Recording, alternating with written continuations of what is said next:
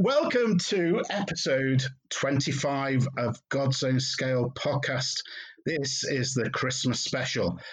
I'll let you decide once you've listened to it how special it is, but hopefully the three A-list guests that I've got with me tonight will make it so and bring some festivity and seasonal cheer into your homes. I've got three people that I've had on the podcast before, and I'm really grateful that they've taken time out of their individual schedules to join me and have a chat about toy soldiers this close to Christmas.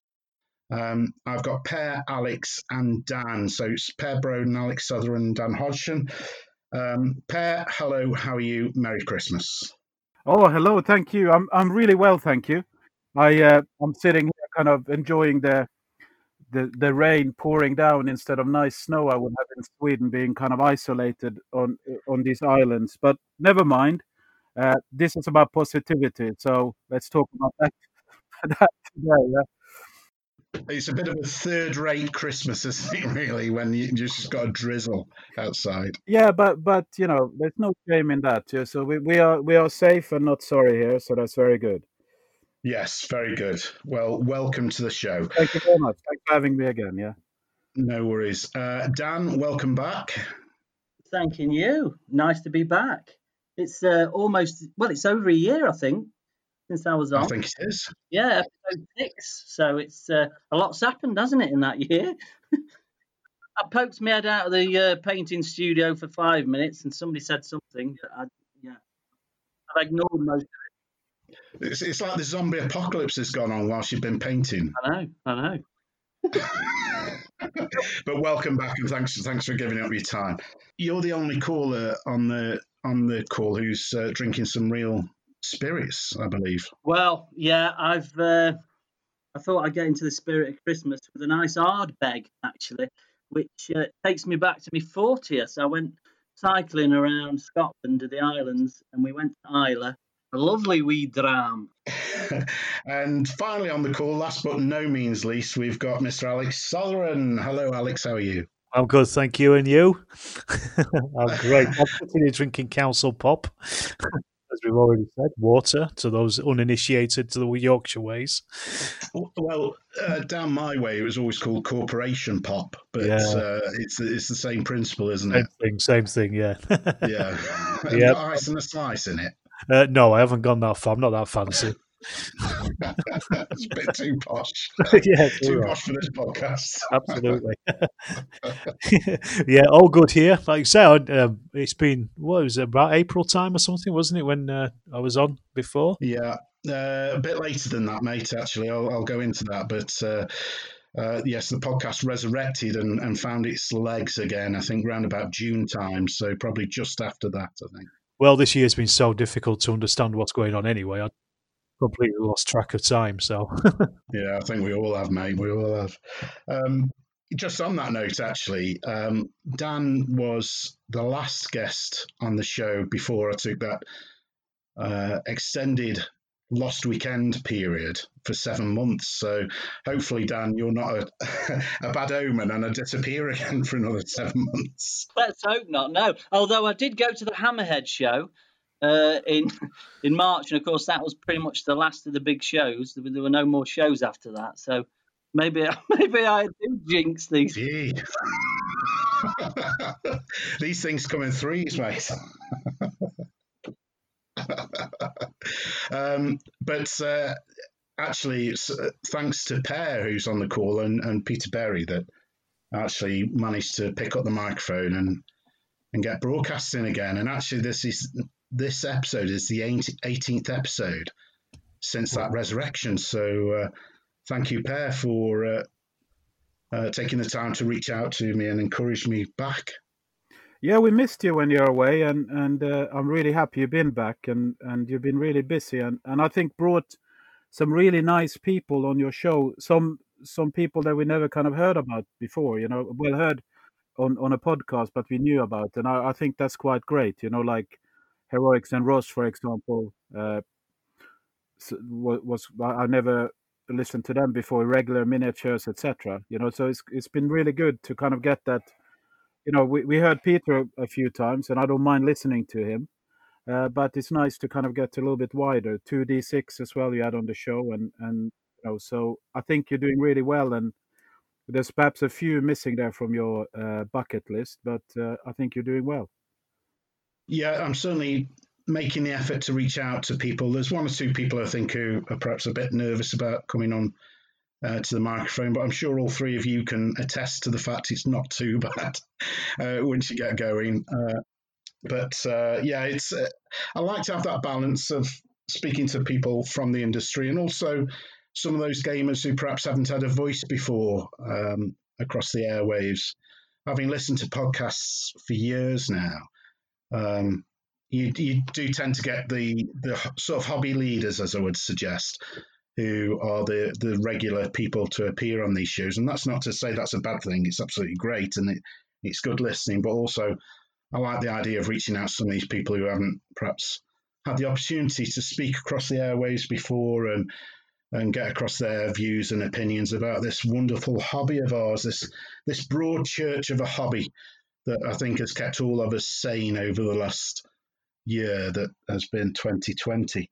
Yeah, I'd like to second what Per said. Then it's been really great while I've been painting. I have the podcast on and listen to, like Per says, all these people who I've known for years around the show circuit. But it's good to listen and get another take on things. So keep it up. And I'm one of those people who didn't have a voice on these. I mean, I thought a podcast was something to do with fishing. So. Yeah, and I'd certainly echo that as well.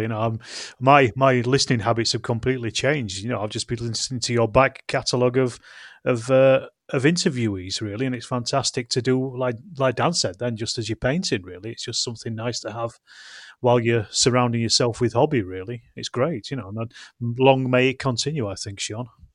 Yeah, I think, to be honest, and thank you for those comments. They're very kind. I don't do compliments very well, but thanks for those. But what I like to think of it is as though it's a couple of mates having a chat down a pub about a hobby that we all enjoy, and pretty much every wargamer that I know of can sit and talk for hours about this hobby because it's so many and varied, isn't it? There's so many disciplines within the hobby.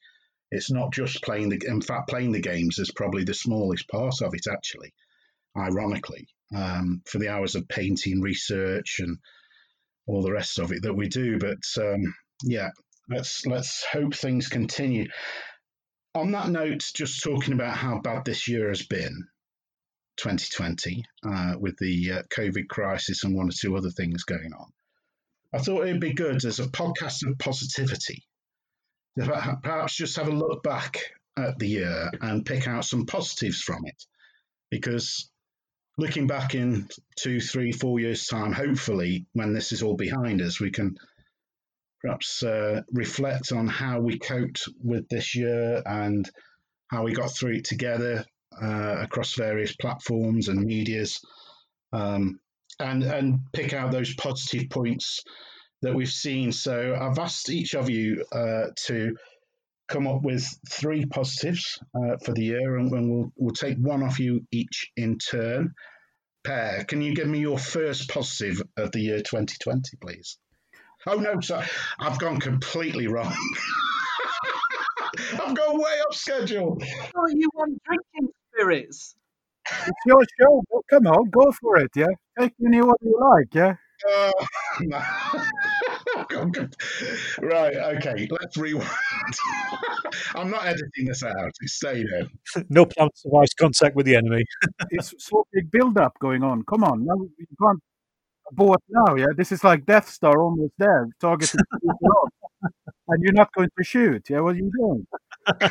You would have thought after 25 episodes I might learn to follow my own show notes, but shall we go straight? Shall we do 2020? Let's do 2020. Yeah, let's do it. We're all hopped up ready.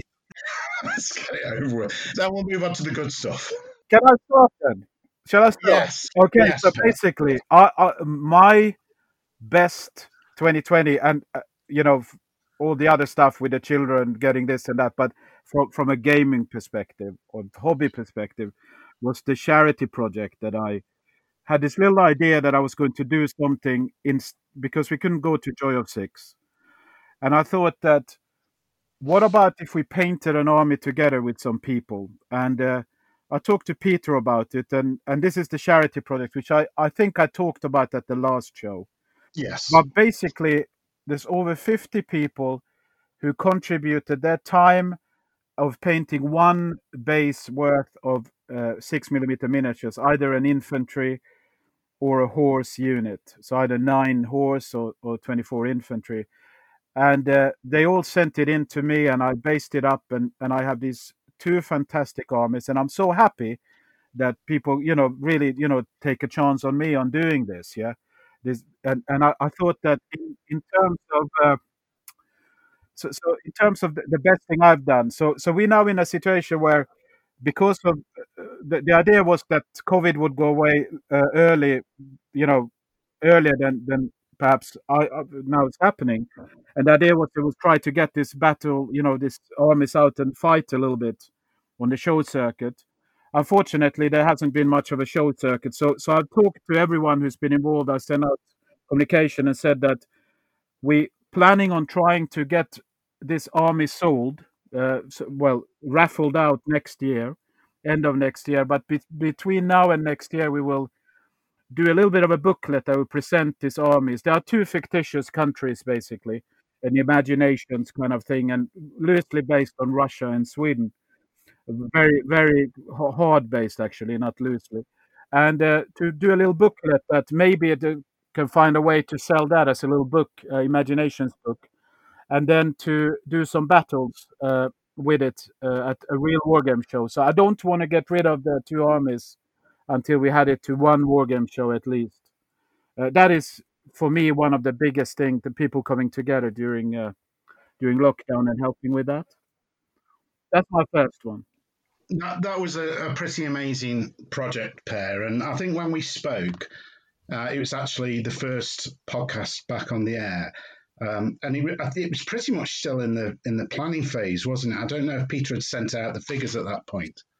Yeah, I'm not sure. I was a little bit nervous because obviously I didn't want to stand there like an idiot having kind of 5 people having kind of launched out to the idea, but I actually ended up getting people who wanted to be involved afterwards. So I sent out a few kind of bonus bases and so on. So I think we have a few kind of, we have had, everyone you could imagine, involved in people who are normally painting 28 mil miniatures, fantastically. Have kind of sat down and painted 6 mil fantastically too. We have, all of you guys have contributed a base each, for example, and it's been really nice. I mean, there's a few things in retrospect that I wish we would have more of, perhaps, perhaps a little bit of a wider range of people actually, painting it. I feel that, perhaps there could have been more younger people, or perhaps different gender than being male and in their 40s, 50s. Yeah. But that's perhaps the target for next time I do it, to kind of spread it a little bit. But yeah, it's a really good, interesting project, to be honest. But I think the amazing thing was that it came off that out of all those people that you put a mail shot out, didn't you, to say who would be interested? Yeah. And I know 1 or 2 extra people joined a little bit later, but it came off, didn't it? People got those figures and got them painted and got them back to you. Well, it was fantastic, and the small little notes people wrote of encouragement and thank you and etc. And also, I could probably write a PhD now in how middle-aged blokes pack miniatures when they say, and I'll tell you what, very tight in toilet paper taped around is quite a popular one, yeah. Where there is no chance, there's no chance that the miniature gets destroyed during, transit, but when it gets opened, it's probably a 90% chance you damage it. Not that I did any of that, but that was my biggest learning experience from it. Yeah. So there you go. This is why people were panic buying loo rolls. Yeah. Earlier or, on in or the maybe, year, all those figures that were packing off here. or I just thought they were sitting there next to this bloody mountain of Luros thinking, why the hell did I buy all those? Yeah. I just need to kind of frenetically wrap it around something, you know? I suppose at least it kept you in loo rolls as well when they did arrive. Well, exactly. Yeah. Yeah. Exactly. So Dan, what did you pack yours in, mate? What did you pack yours in? Can Loo you roll. remember? Yeah, loo roll. Actually, I can't remember. But it's funny, isn't it? I mean, I always love getting figures from Adler because they're just wrapped in this lovely little tissue. Not toilet roll, but tissue. Yes. That's real old school stuff, that is. Ian from Irregular, of course, he wraps his like fish and chips in newspaper. Yeah. He does, It does, yeah. You get the York News, don't you? About 4 days ago. You do. It says quite a lot about the company, doesn't it? You know what they wrap the things in. It's brilliant. Yeah, but he normally sends them about the same day you do the order, so you get, and you get fresh news as well, you know. Oh, I got mine from Ian before I'd even ordered them.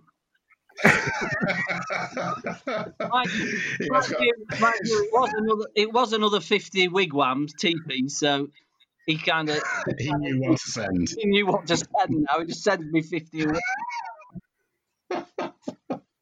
That's brilliant. Alex, what was yours in, mate? Mine would have been a toilet roll as well, I think. Sorry, Per. You old geezers, you. I think I had some lovely upholstery foam that I'd wrapped mine in. I think mine was quite posh. Woo! I'll get you. I found it in the loft when I went up there when I moved in the house. So God knows how long it had been up there. Oh God! Right. Thanks for that, Per, for your number one. I'll take my hat off to you about that, because joking aside, to pull that off with the intention of supporting a charity was just amazing. It's certainly one of my highlights of the year following the development of that. Because obviously you still had some hard work to do because you did all the basing. Yeah, but I think I proved over the last few days here that I've done a few bases in my life, so yes, it's not really. It's a pleasure, and as I said before, the reason for me doing the bases was basically because that is the trick. That's really the trick with it. It's otherwise it would have not worked. But yeah.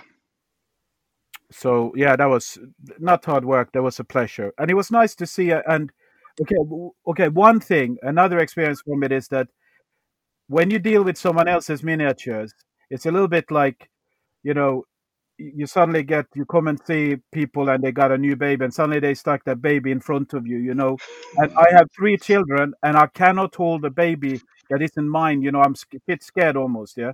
Yes. And it's a little bit the same, because I get these miniatures and first having to get them out of the, bloody toilet roll, yeah, and not damaging them, yeah. And there was 1 or 2 I actually kind of, damaged at some point, and you kind of try to fix them, yeah. But then just the fact how you kind of suddenly it becomes like almost like a job to do these bases for these people, because I still feel that this is not like, I have to do it. So that was perhaps the hardest. I kind of started almost taking it almost like some kind of religious ritual of making sure that because occasionally half my bases is full of, glue and grass on the individuals if you look carefully. But these ones are probably the best one ever, Yeah. No, it's certainly, as you've said, I think in 6mm in particularly, if the basing is consistent, then that's half the trick, I think, with making 6mm look good. Okay, thanks for that number one there. Dan, what is your first highlight of 2020?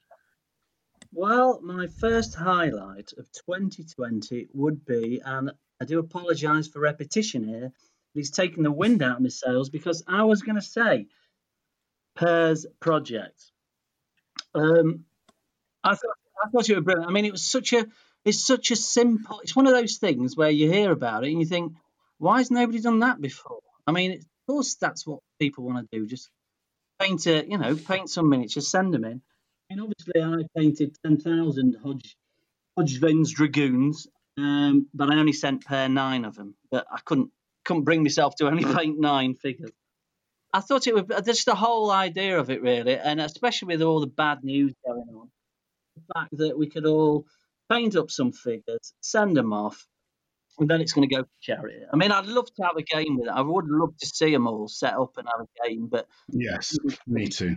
Wouldn't it be great if everybody who painted a unit could get together around the table and play their own unit? It'd be mad.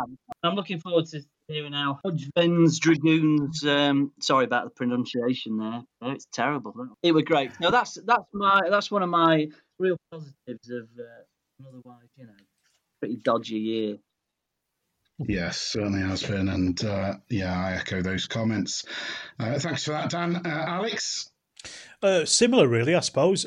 Being part of Per's project was great, but rather than just to say the same thing as everybody else has so far, I mean, I think one of the main things I did, I actually cleared out a lot of my lead mounting this year, just because I didn't have the commute to work or anything, and then I was working from home, so it's not very hard to roll out of bed and get onto your desk rather than having to drive for an hour and a half to go to the office. So I had plenty more time to do stuff, and getting involved with Per's project was part of that. Really, just being able to paint up some things for that. I came into it quite late on.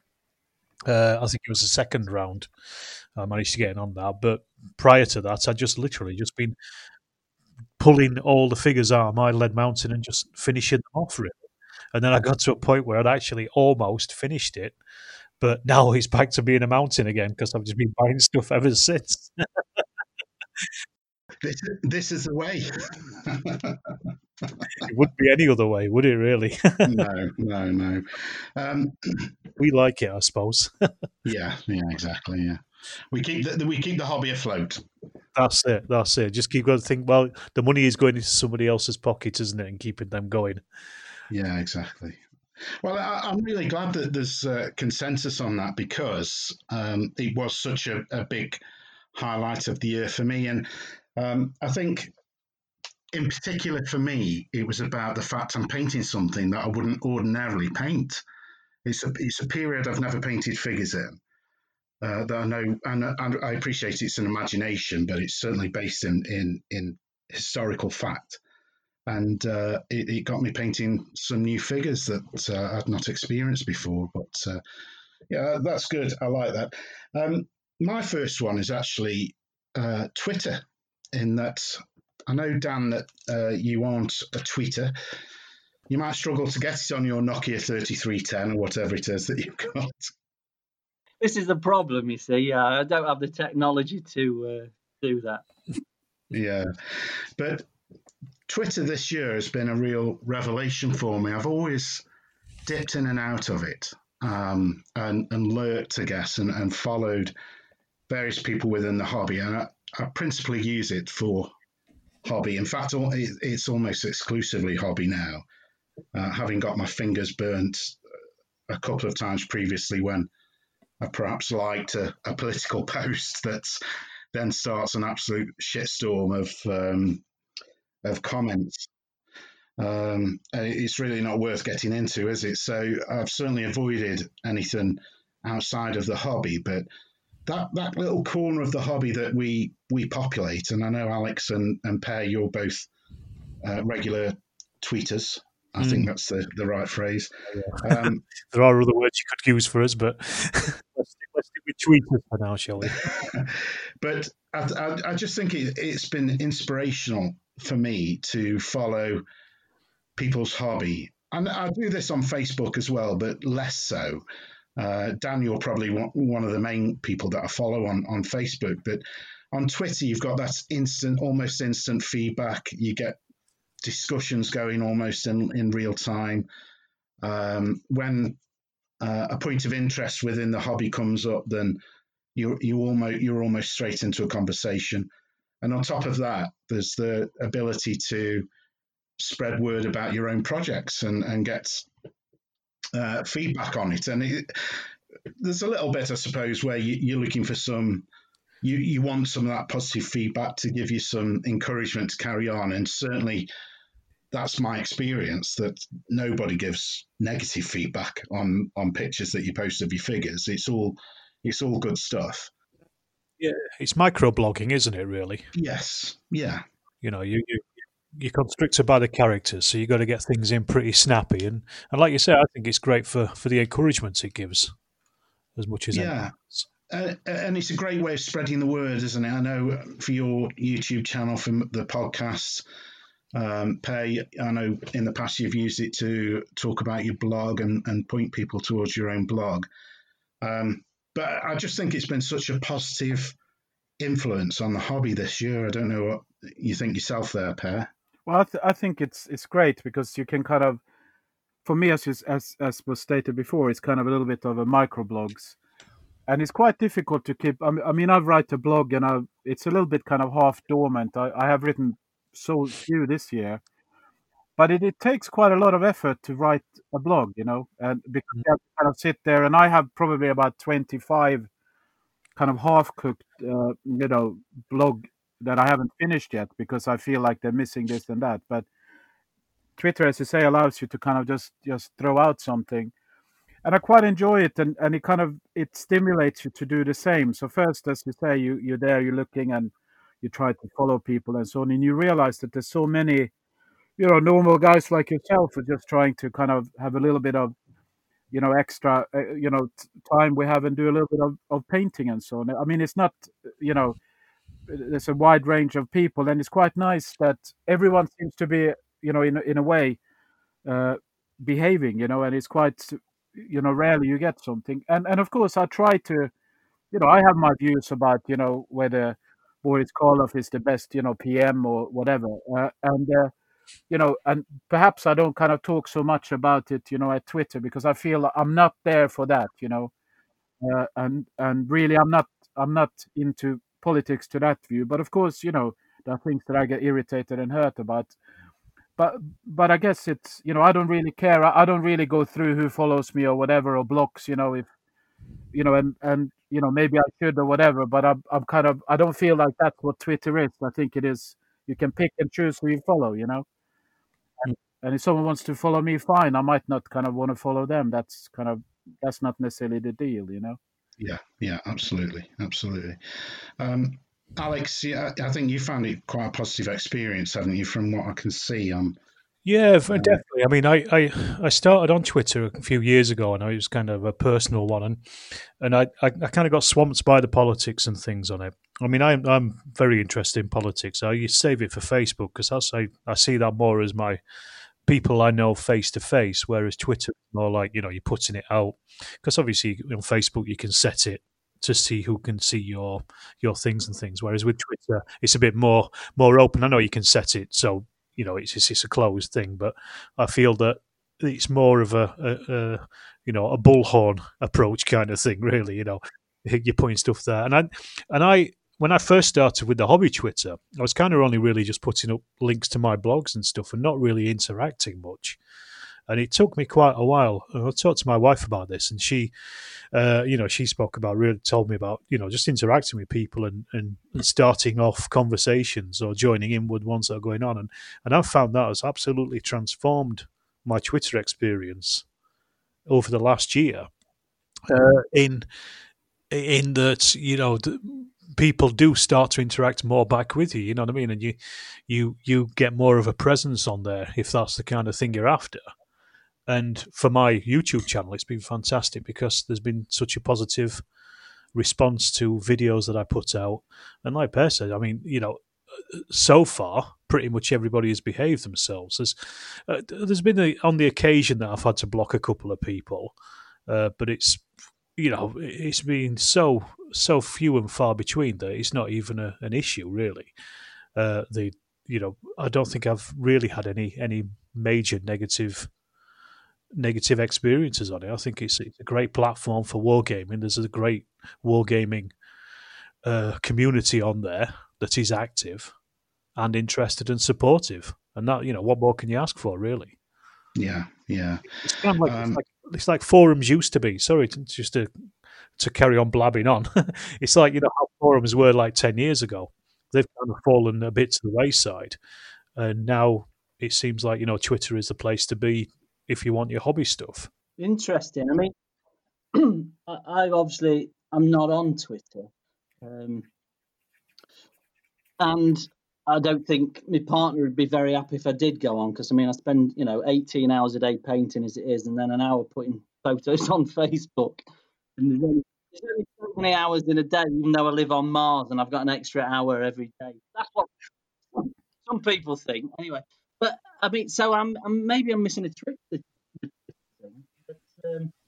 I know Facebook is. You can often get into all sorts of little shenanigans with people, but I've found actually 3 years now I've been on it, and basically I talking about blogs. I did a blog on a website, but like you say, Claire, I just couldn't. I didn't keep up with it. It wasn't the same, and there weren't many people on it. People didn't see it. There were no traffic on it. So I thought, well, I'll just have a Facebook page. I won't use it for actual friends and family. I'll use it for a sort of, almost like a business thing from painting. But it's turned into something else actually, and I've got about coming up to 4,000 people now on there, and it's great. You can put a silly post on. I put one on yesterday about Dunelm when I was trailing around Dunelm and saw this fabric table where they cut the curtains, and I thought that's a brilliant war game table. So I put a photo of that on, and I've had hundreds of responses. It's great, and it does. You get that discussion as well. So, but yeah, I don't think there's enough hours for me to do Twitter, but maybe I should have a. Well, Dan, for the amount of photographs that you post on Facebook, I would agree with you.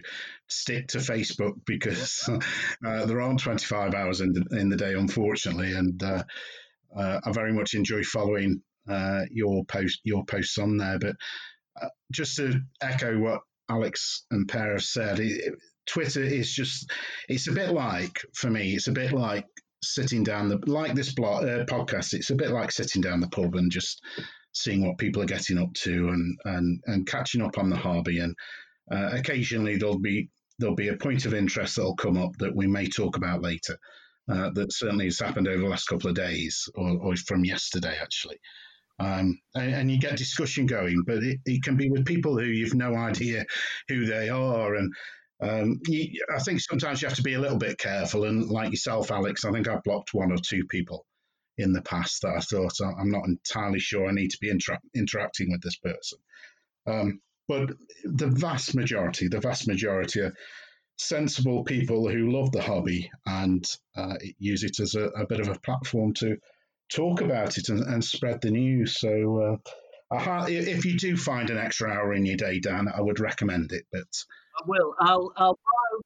I'll borrow my partner's phone, Julia's phone, and I'll have a look, see what's going on. Yeah, have a look. Yeah, you can certainly search all three of us out. We're on there most days. So let's circle back round to Per then for your second positive aspect of the year 2020. Okay, so one of the funniest projects I've done this year is actually a 2mm project.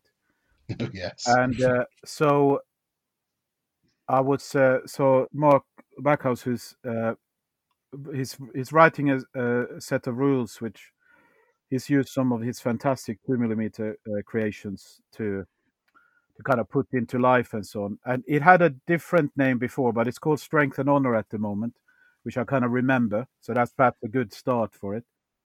And he asked me to play test it. Now, I've been so bloody busy, so I haven't had time to play test it yet. But what I did have time to do was to do quite a few kind of 2mm kind of bases.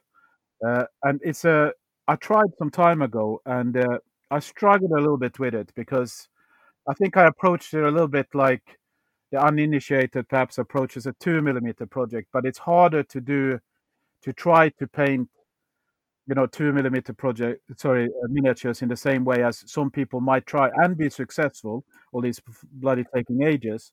of painting their 6mm.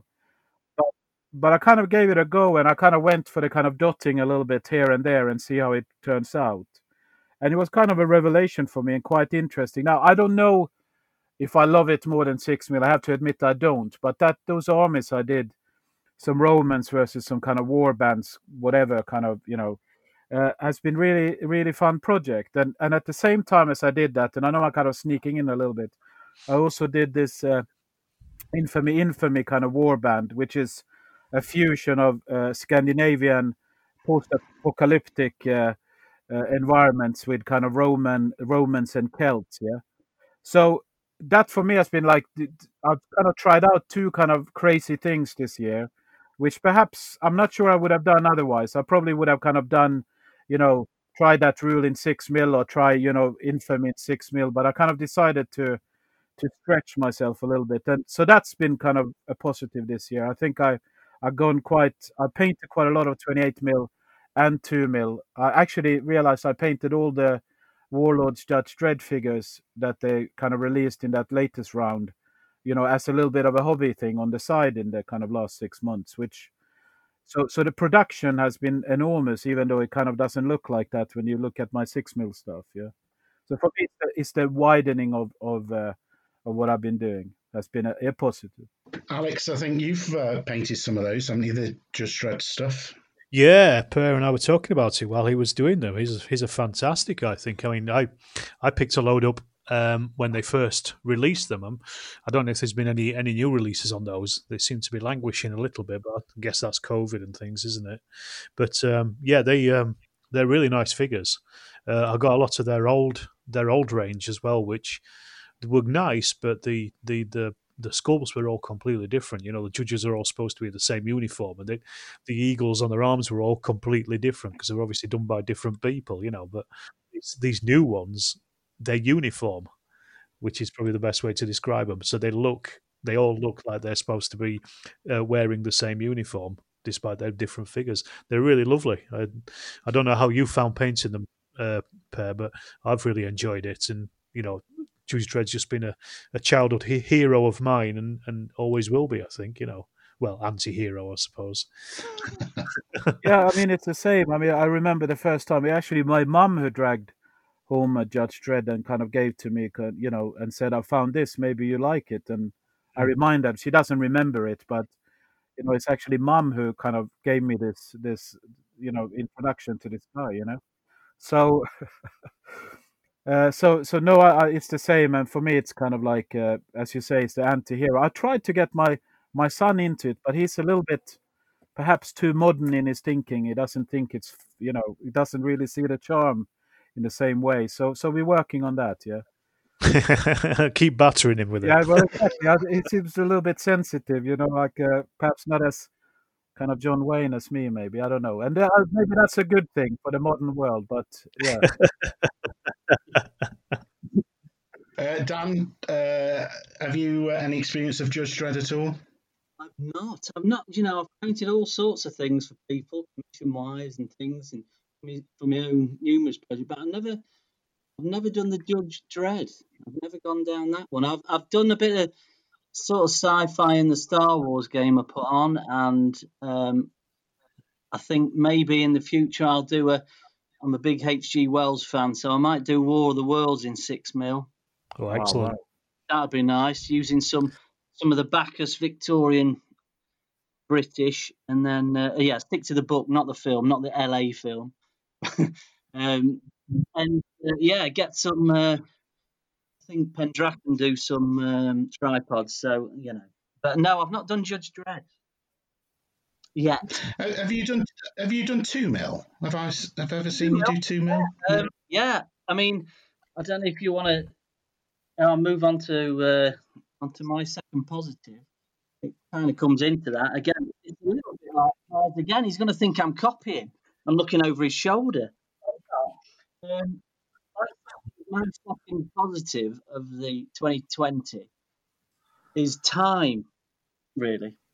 And, I had a lot more time. I was lucky enough to still be paid, but I wasn't exactly furloughed. But I work at a college, and it had to close down in March. And so I had from March until September, apart from some online sort of meetings and things, but I had a lot more time than I usually would. So that really meant that I could A, indulge more in my projects, and B, do a lot more commissions than I would have taken on. So I did some 2 mil stuff, yeah. I did some scenic stuff from Brigade Models. Oh, Lovely yes. lovely little buildings they do in the 2 mil stuff. And I've done some of the Odsel Osme 3 mil in the past. Again, that's it's a brilliant scale, really. Just gives you, all the things we talk about 6 mil compared to the 28 big boys. We can get a bigger battlefield. You can do the flanking move. It looks more like a battle. It did. I mean, you go to the nth degree, then obviously, then 2 mil, you can say that more so, really. So I enjoyed painting that up, and it's amazing what sort of detail they're getting on these figures now as well. I don't know if anybody saw, but did you see that nano? Some sort of somebody made a boat that was about 0.01 nanometers long or something. God, no, I didn't see that. No. Oh my God, we can have a war game with a microscope, and you can have a 6 foot by 4 foot table. Could be a whole continent, There's an entire hobby, isn't there, where people paint little figures on the top of a pinhead, where they'll paint a figure of Elvis Presley. I don't know if any of you have ever seen that, but it's quite remarkable what these people do on the head of a pin. I've seen them on Grains of Rice. Is he a French bloke who did he carves out grains of sand? He did a camel in the eye of a needle. That's it, in the eye of a needle. There you go, not the top of a pinhead, yeah. That's right, yeah, he did an actual camel out of a grain of sand. I mean, that's just bonkers. I mean, my eyesight's pretty good, but I don't think I could go that small. No, that's taking the biscuit a little bit. Yeah, so I think time, really. Time is, that's the most precious thing, isn't it? I mean, you've got, and it's an interesting topic because, if you've got a partner and everything else, you've got to fit all sorts of things in. And I am pretty much all or nothing. And I think we talked a bit before we started about how I dropped out of the scene and lost the mojo, and I didn't do anything for a couple of months. And then once I get back into it, it's an obsession. And if I wasn't stopped, I'd just do it 24 hours a day. So he's very good at reining me in and putting up with it. But I mean, maybe that's another. I was thinking, when you said what could we talk about? Maybe another time, John, we'll talk about sort of wargaming widow sort of thing that we.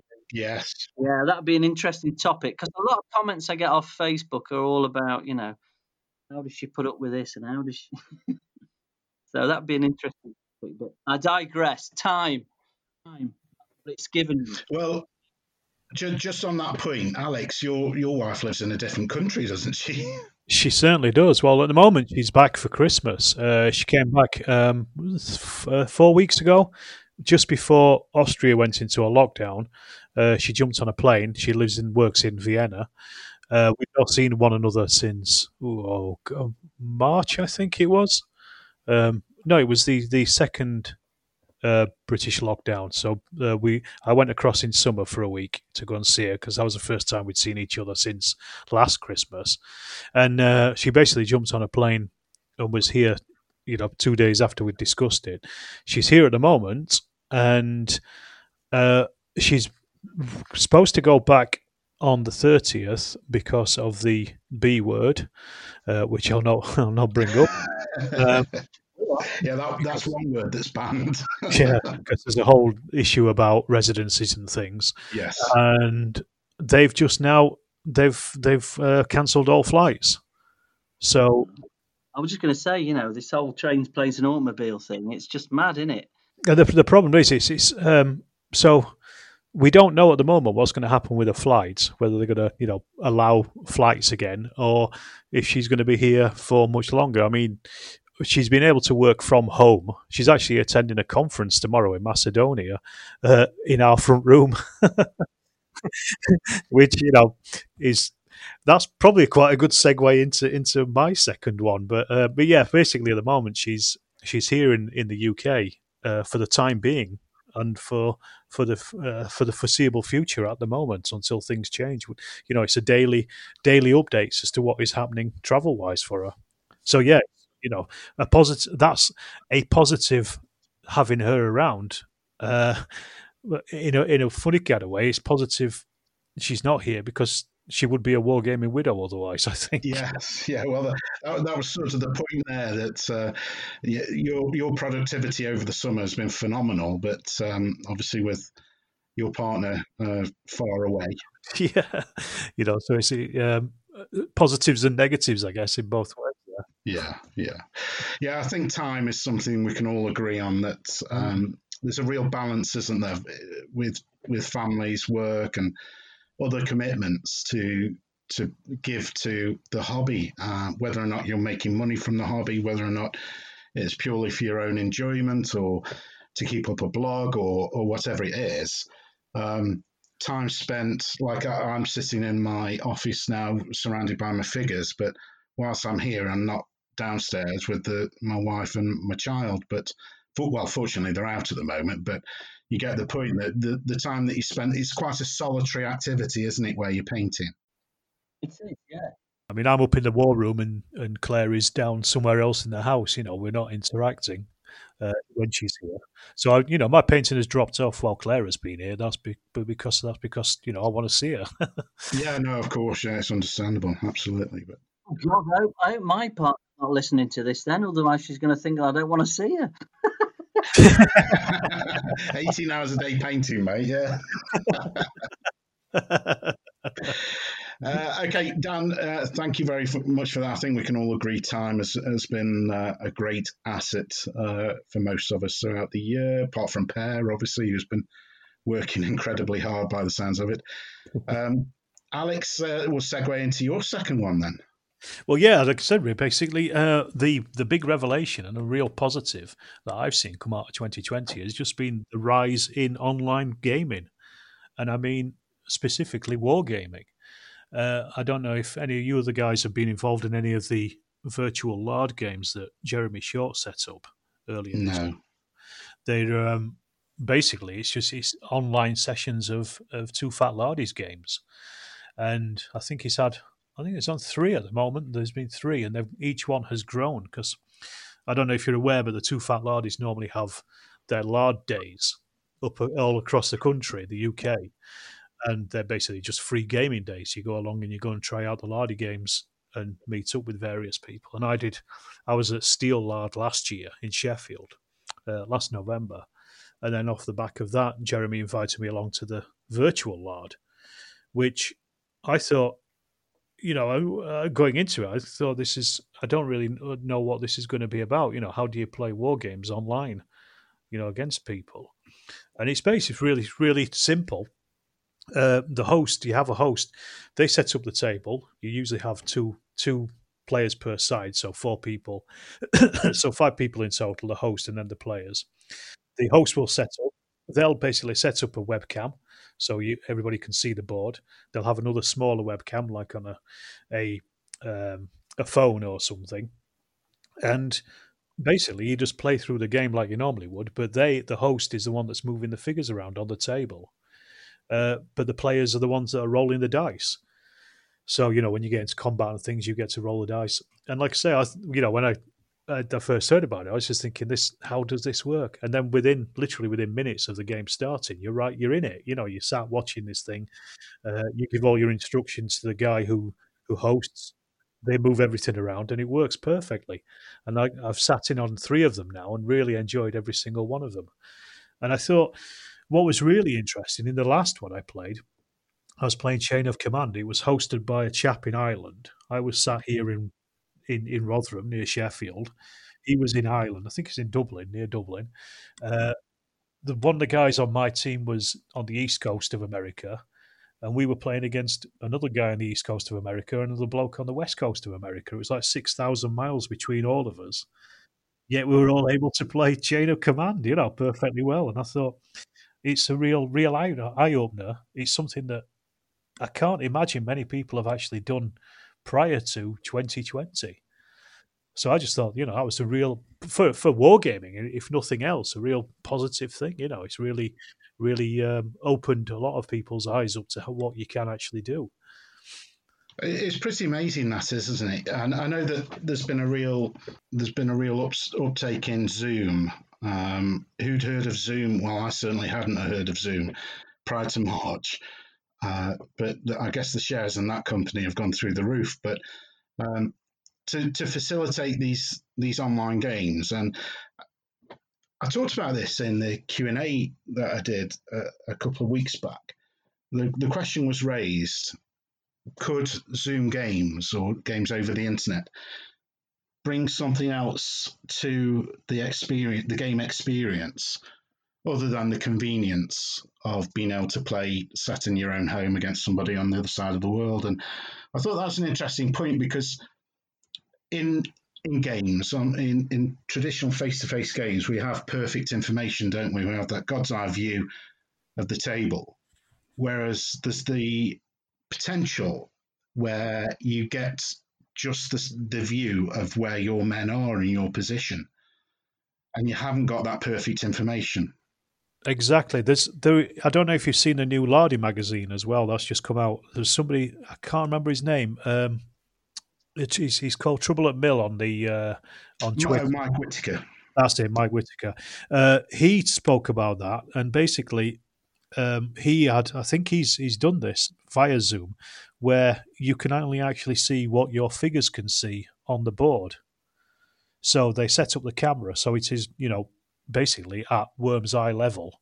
Yes, you can't see it, you can't shoot at it, and by all accounts, that has gone down really, really well from what I've heard about it. And I think, that's a perfect way of doing it compared to the way we normally play, like you say, with the God's eye over the battlefield. You always know where your enemy are, even if they're a blind or a dummy or something. You've still got an idea. Whereas if you've only got that camera eye view on the ground, and that can be controlled pretty easily through Zoom, I think. So I think that is a massive difference to normal face-to-face wargaming. It's an interesting development, isn't it? Because I think that has perhaps come out as a potential or a positive out of something that people have used out of necessity, that actually there's a new angle to play the game at. So it'd be interesting to see how that develops. I'm looking for, in the future, for potential people hosting this on a regular basis. If it could actually grow the hobby as well, that you can kind of try out, etc. Like have set up these things, and also for companies to promote their games. Absolutely, to play and so on. So I think there'll be a lot of things coming out of that. I tried only twice to play these games, and I feel exactly like you're saying, that it's that element of kind of almost like you're in a submarine, and you get selective information, and you have to make decisions based on, quickly based on the limited information you have. Is what's coming against me?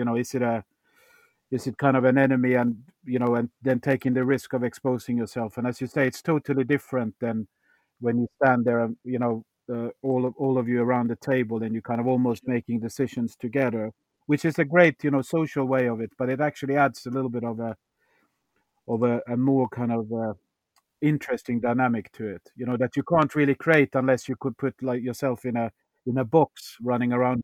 Yeah, I mean, it's brilliant. I mean, that whole fog of war is something that most war games rules fall down on.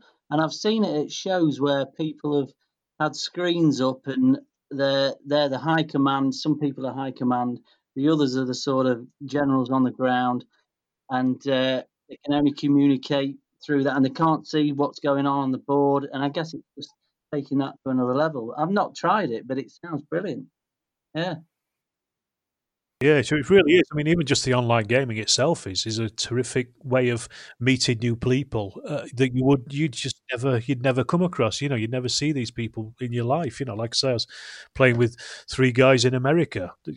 We're all enjoying the same game. It's an incredible experience, really. Yeah, it's something I should jump onto. I think next opportunity where one comes up, perhaps in the new year, I'll certainly give that a go.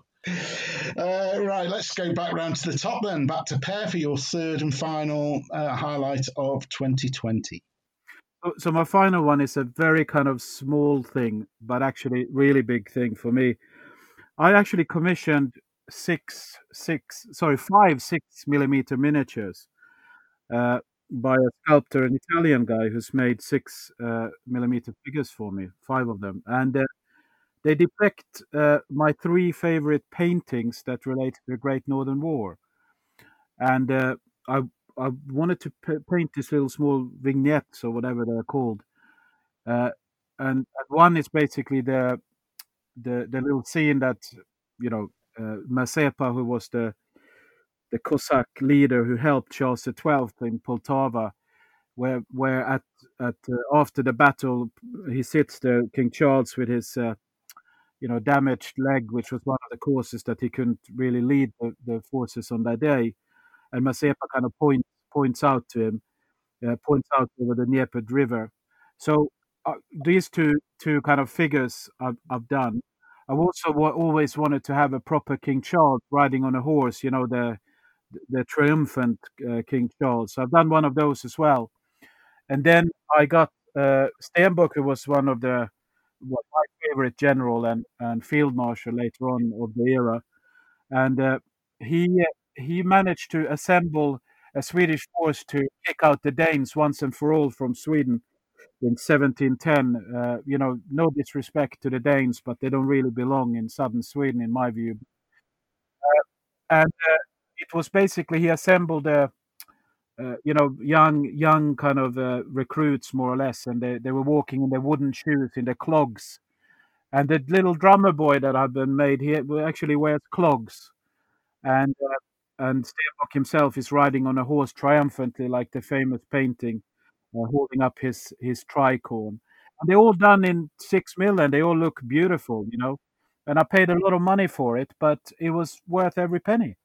And that is one of the personally best thing I've done this year. I've seen the pictures of those pair, and I think we communicated around about the time you were doing the commission, so that's come through fairly quickly, hasn't it? Yeah, it has, and but I just want to get them because I hope that postal service from Italy is not as bad as the postal service within the UK at the moment. But, we'll see when they arrive at some point for April or something. Yes. So you haven't got them in your hands yet? No, I've just been sent the kind of finals, and are they good? And they will look brilliant, and just amazing kind of level of skill. I mean, I've seen great 6 mil before, and it's not in that sense, but it was just nice to say, look, here are my three favorite paintings.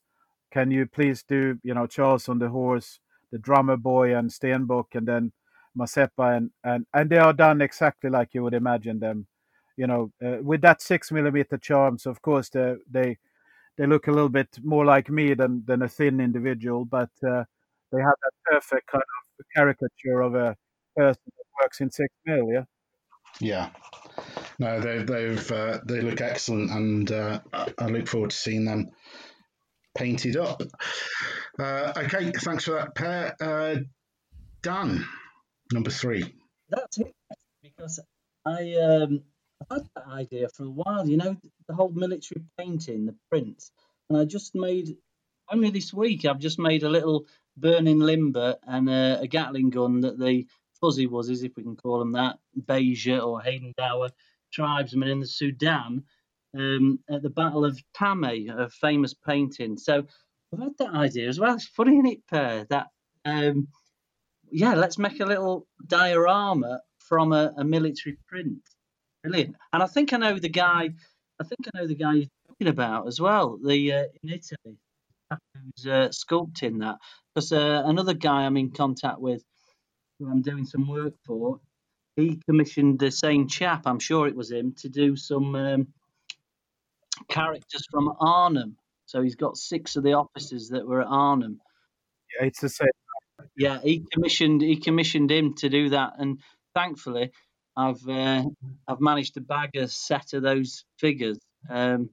I'm just going to paint something for him in return, basically. But yeah, that's brilliant. And they're amazing figures, aren't they? Yeah, and if you think about it, it's and they cost something, but compared to what it would take me to sculpt, or what I charge myself out for per hour, is nothing. Yeah, yeah. They are. They're beautiful little things. So my third positive is a personal one as well, and that was the Hammerhead show in March, just before the lockdown happened, and there was a lot of talk coming up to that show about whether it was going to go ahead and not. And actually, we were talking last time in November when I was on about the Zulu War project I was doing at the time, the Isandwana game. And I'd spent probably a year or so painting up all these. I mean, I did 4,000 Zulus and all the sort of units involved and all the scenery, and I was gutted that it wasn't going to go ahead because I'd booked this table, a big 16-foot table. Anyway, it did go ahead, and I think what made it more special is the fact that, well, two things: A, that it was the last show really of this year. So, I mean, that just brought home all the things why I do what I do, really. It's about this in the last time. I spent a lot of time painting, making terrain on my own, and getting out to the shows is the one time I can just share all that with people and let them play that game on with my figures and my terrain and everything. It was great. So the fact that show went ahead was good, but the icing on the cake was that it was another win for the 6mm. Really, I won the most aesthetically pleasing game at the show. So Brilliant, well done. The feather in the 6mm. Yeah, it's great to see these games getting recognition and all the hard work paying off. Certainly, I can't remember why I didn't get to the show, to be honest. I must have been working, but the last show I attended was, I think it was the week after Hammerhead, which was the West Midlands Modelling Show in Wolverhampton. Yeah. Which is a show, Allenwell, it used to be called. Yeah. But I've been going to that show for 30 odd years, and that was the last one that I've been to. Certainly missing the shows and looking forward to getting back to them. But yeah, that's great. I saw the pictures, obviously, of the Isandlwana game, and it's something I'm most interested in. So actually, you've just reminded me there that you and Alex have both got something in common, and that you both painted up the armies for Waterloo, because that was one of your first big projects, wasn't it, Dan? And that took you several years, and Alex took 4 years, I think, with yours. I certainly did. I still haven't finished because I haven't got the Prussians yet, so I'm only 2/3 of the way through. Come on, Alex, sort it out. I'm waiting for Bacchus to open their cart properly. That's all. What you need is a little back door into the back of the cart, but that's another tale. No, 9 years it took me, but on and off I was at 9 uni. years? Yeah, I was at uni Right. as well. So how many individual figures is yours? 10,000. I did it 1 to 20. So I'd got 50,000. Yeah, there's about 50,000 Prussians, 72,000 French, 69,000 British. Yeah, I did it. I got about 10,000. Yeah. Yeah, I'm currently on, I think, 7,000. That's for the British and the French. There you go. Yeah, there you go. So you must have done it on a similar thing. But it is that holy grail, I think, isn't it? I mean. Oh yeah, absolutely. I've wanted to do it since I was 12. Yeah, I've seen Waterloo. Dancing Queen than Waterloo, personally, but. Well played. Yeah, very good, very good. I like it. Smooth.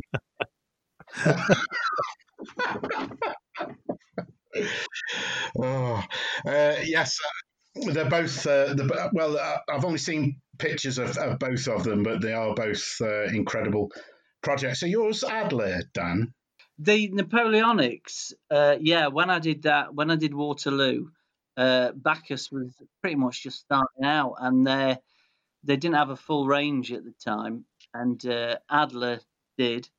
So I went with Adler. I mean, I do love Adler anyway, as back. Yes. Oh, they're lovely figures, aren't they? I mean, I still, I just can't get enough painting horses. I can't stop.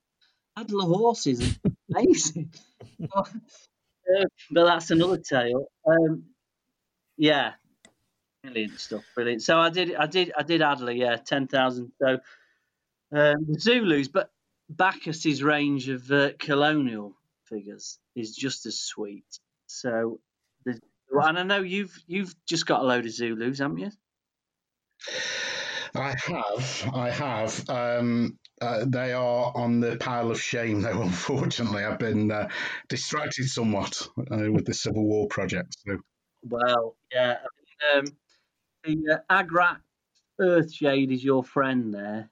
Love that. Well, you're a big fan of that, aren't you? Drink it by the gallon. I got through lots and pots of that. Yeah. I have to say, gentlemen, I'm on Pear's side, actually. I'm a Winsor & Newton Nut Brown man. However, I'm right at the bottom of my third pot over the last 3 months. So I'm feeling I need to get an order in, but it's probably going to be in the new year now. Well, I'm privy to the sort of slagging off. Really, we shouldn't slag anybody off. It's a positive podcast, but that product from Games Workshop, I think, is probably my go-to product for 2020. Once you discover it, it's brilliant. Yeah. Oh, it is excellent. I've got a couple of pots of it myself. I think it's great. I'm not into this whole speed painting because primarily I'm a painter, as you know. So wargaming is just a happy coincidence of my sort of history in painting, really. But that is a product that I would say is, get that in. Brilliant. Right, Alex, over to you for your third one, please. My third one's pretty personal, I suppose. It's my YouTube channel. I can't not mention it, really. I started this year. I set it up, well, it's almost 2 years ago now. I set it in January in 2019 with not really much idea of a direction for it. And I was just looking at my analytics. And at the end of last year, in this time last year, I think I had 382 subscribers. At the end of this year, I've got 3,077. Incredible. So it's got massive. It's absolutely gone. I mean, a large part of that has got to be due to the lockdown, I think, because people were just turning to new ways of entertaining themselves, and I think it's really taken off from that. I think also because I've really filtered it down to historical wargaming rather than a bit more scattershot of board gaming and wargaming that I did last year. It's a much more historical wargaming now, but it's really led on to a lot of other good things as well. I mean, not only the subscribers, but like we were talking about Twitter and things, about how that has the presence on that has increased as well. And also it's led on to, me being invited onto various podcasts, yours included, Sean. I think you were one of the first ones that had me on as a guest, and I was absolutely bowled over when you asked me. And it's, it's just gone on from that. People keep asking me to talk about various things, really. You've been walked around quite a few now, haven't you, Alex? Yeah, and Alex also become like a voice actor as well for on an American show, yeah? Oh, that's right. Yeah. That's right, for Little Wars, yeah. Again, just really off the back of the channel. So, from my point of view, that's a massive positive, really. I just think, for dead. Alex, I just caught the Blucher game you did at Waterloo, and the brilliant stuff. Yeah, I'm not YouTube again. It's new to me. Tube new, whatever it is, Bookface and all that. But the Blucher, just running through the rules of it, because I tweak the rules and things, and it's brilliant that. Yeah, and Quatre Bras and all that. Yeah, well, it was a chance to get those figures onto the board as much as anything else. The solo games I've been playing, and they've been really, people have really taken to them, and it's just a chance for me to play some games while we're locked down, because I've only seen my mates that I normally game with, twice during this entire year. So face to face gaming is completely out, and it was just a chance to explore various rule sets from my point of view. And as I say, other people seem to enjoy watching people play games. And this is quite funny. Speaking of Little Wars, they had a podcast just the other day, and it was one of the guys from Mini War Games, the big YouTube channel. They're mainly 40k and stuff, Games Workshop games. But I can't remember who he was, but he was talking about why people watch games, and he when they were setting up their YouTube channel, when I was setting mine up, one of the things I was thinking was, why would anybody want to watch me play games? But it's the same as sports, isn't it? People watch football in their millions. They watch football matches, but they're not playing in them; they're just watching them. It's exactly the same. You're watching somebody else go through the motions of doing something you're interested in, and it's really taken off, as I say, from my point of view, from my YouTube channel, and I'm absolutely bowled over by the response I had from it. Really, I mean, if we've got breakdancing in the Olympics, why not wargame? Well, yeah, it's the next thing, isn't it?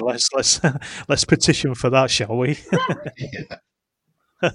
Well, Alex, it's been amazing to follow the growth of your channel. I've been a long-time follower of your blog, actually, Storm of Steel, and we've talked about this before, where I was influenced by your square bashing game of the Battle of the Somme from back in 2016.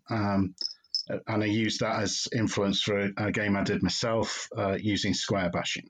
To see the channel grow over the last 12 months has been fantastic. The content that you put out there is really good. And you make a good point there. It was the guy's called Matthew from Miniature Wargaming.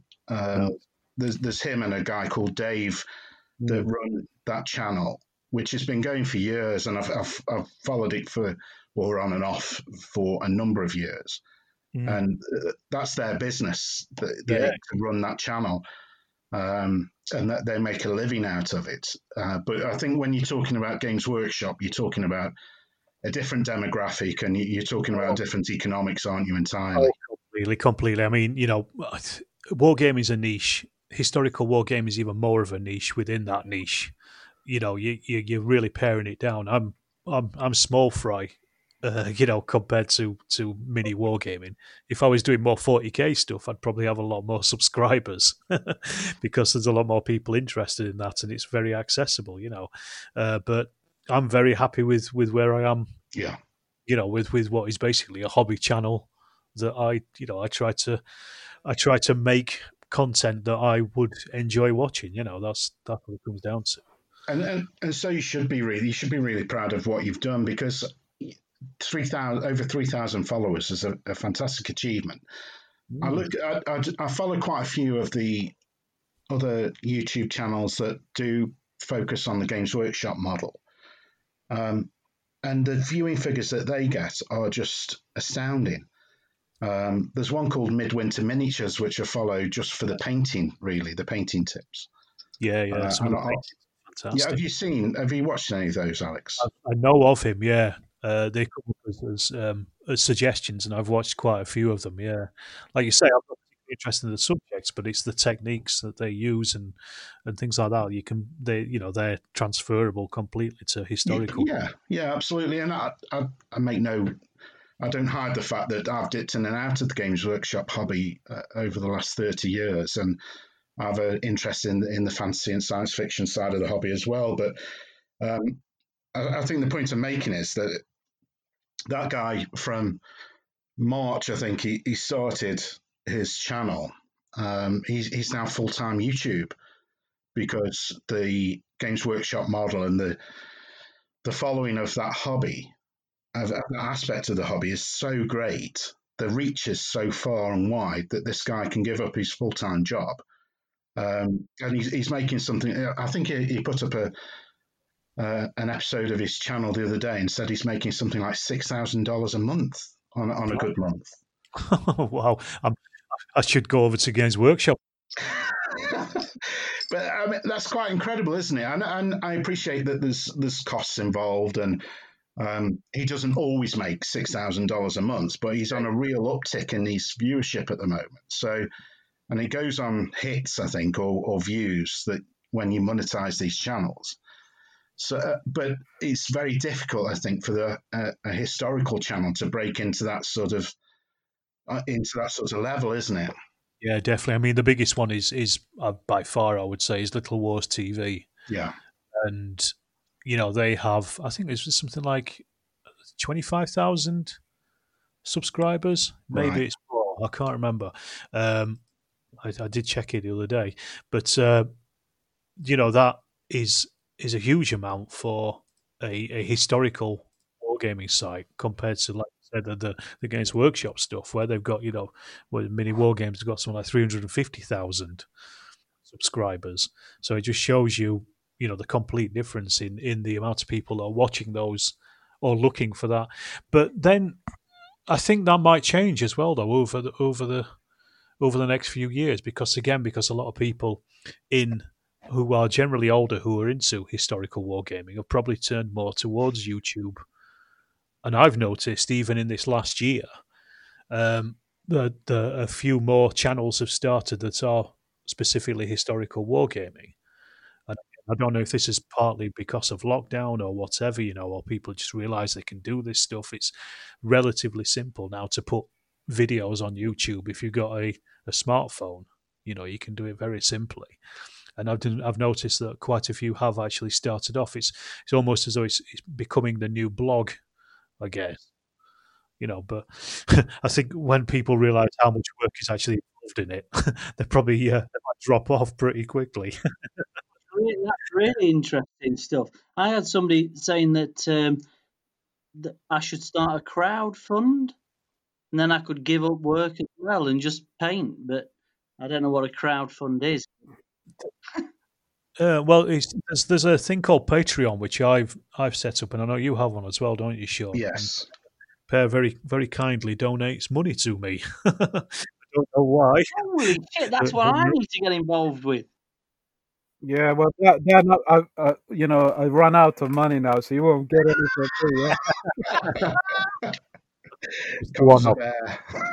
I've got to embrace this new technology. I can see. Yeah, well, exactly. We'll see. There might be a competition there. I might have to sit and weigh. Yeah. So you're getting money this month. Well, you have to get a little smoother voice then to kind of beat Alex. Yeah, I mean, he has voiceovers and stuff. Yes. But it is great. And also what has happened, Alex, is that I think that you have, as you say, you focused your offer as well. So it's not just lockdown, but I think it is, as you say, it is your production is more kind of focused and I guess it's as you do it, you get kind of it's kind of professional, as well. I especially like your kind of historical overviews of a campaign. It feels almost like a prelude to kind of a battle, and I think maybe one thing you could do moving forward is to also then play those battles, and then do a combined kind of, an hour of talking and playing it, But yeah, maybe give me a discount next month for that idea. Brilliant. Well, you can give yourself a discount by just stopping paying me. Yeah, well, yeah, okay. Yeah, that's the easiest discount. But yeah, no, that's a really good idea. Actually, that's worthwhile thinking about. And yeah, I think you're right. I mean, it is. I have become more focused in this last year. When I started the channel, I was doing mainly board games because that was the kind of stuff I was watching on YouTube. And to be honest, 2 years ago, I was thinking, how can you even do historical wargaming on YouTube? And I just didn't have an idea as to how to do it. And it's kind of fallen into place through doing a lot of solo gaming through the lockdown. Because I did that video about solo wargaming because I used to solo wargaming when I was a kid more so. And then I thought, well, off the back of that, I may as well at least show people how to solo war game if I'm talking about it. So, here's me playing a game solo. Just to, I think it was one of the Blue Shoe ones, was one of the first ones. And yeah, it's, like you say, I think it is. It's more just that commitment to the historical wargaming side of it than a scattergun approach that I had previously. And also, sorry for that, Phil, but there is we were talking about Lord magazine before. It's the latest issue is just out, and it's amazing stuff in there. I mean, you produce something there and as well, but also there is a lot of solo wargaming stuff being discussed there, and it's really like I really recommend anyone to buy that the Lord magazine, but also to follow up on these different solo gaming that people do, you know, and because it is actually really fun once you kind of get into it, you know, and it's not just like you kind of playing with yourself, so to speak. It can actually give you quite a lot of insight. Oh, Rules and yeah, stuff. absolutely. I'm a big advocate of it. I mean, like I say, when I was a kid, I used to play a lot of solo war games, but it kind of dropped off more as I got into an adult. But I've got really back into it again this last year. It's there's so many options you have with it, really. Yeah, I think that whole lockdown just has played into the whole solo thing, hasn't it? Yeah, definitely, And definitely. did you just say you were playing with yourself? No, yes. Did I? Yes, probably. Yeah. It's not good you having doing it with someone you love, yeah.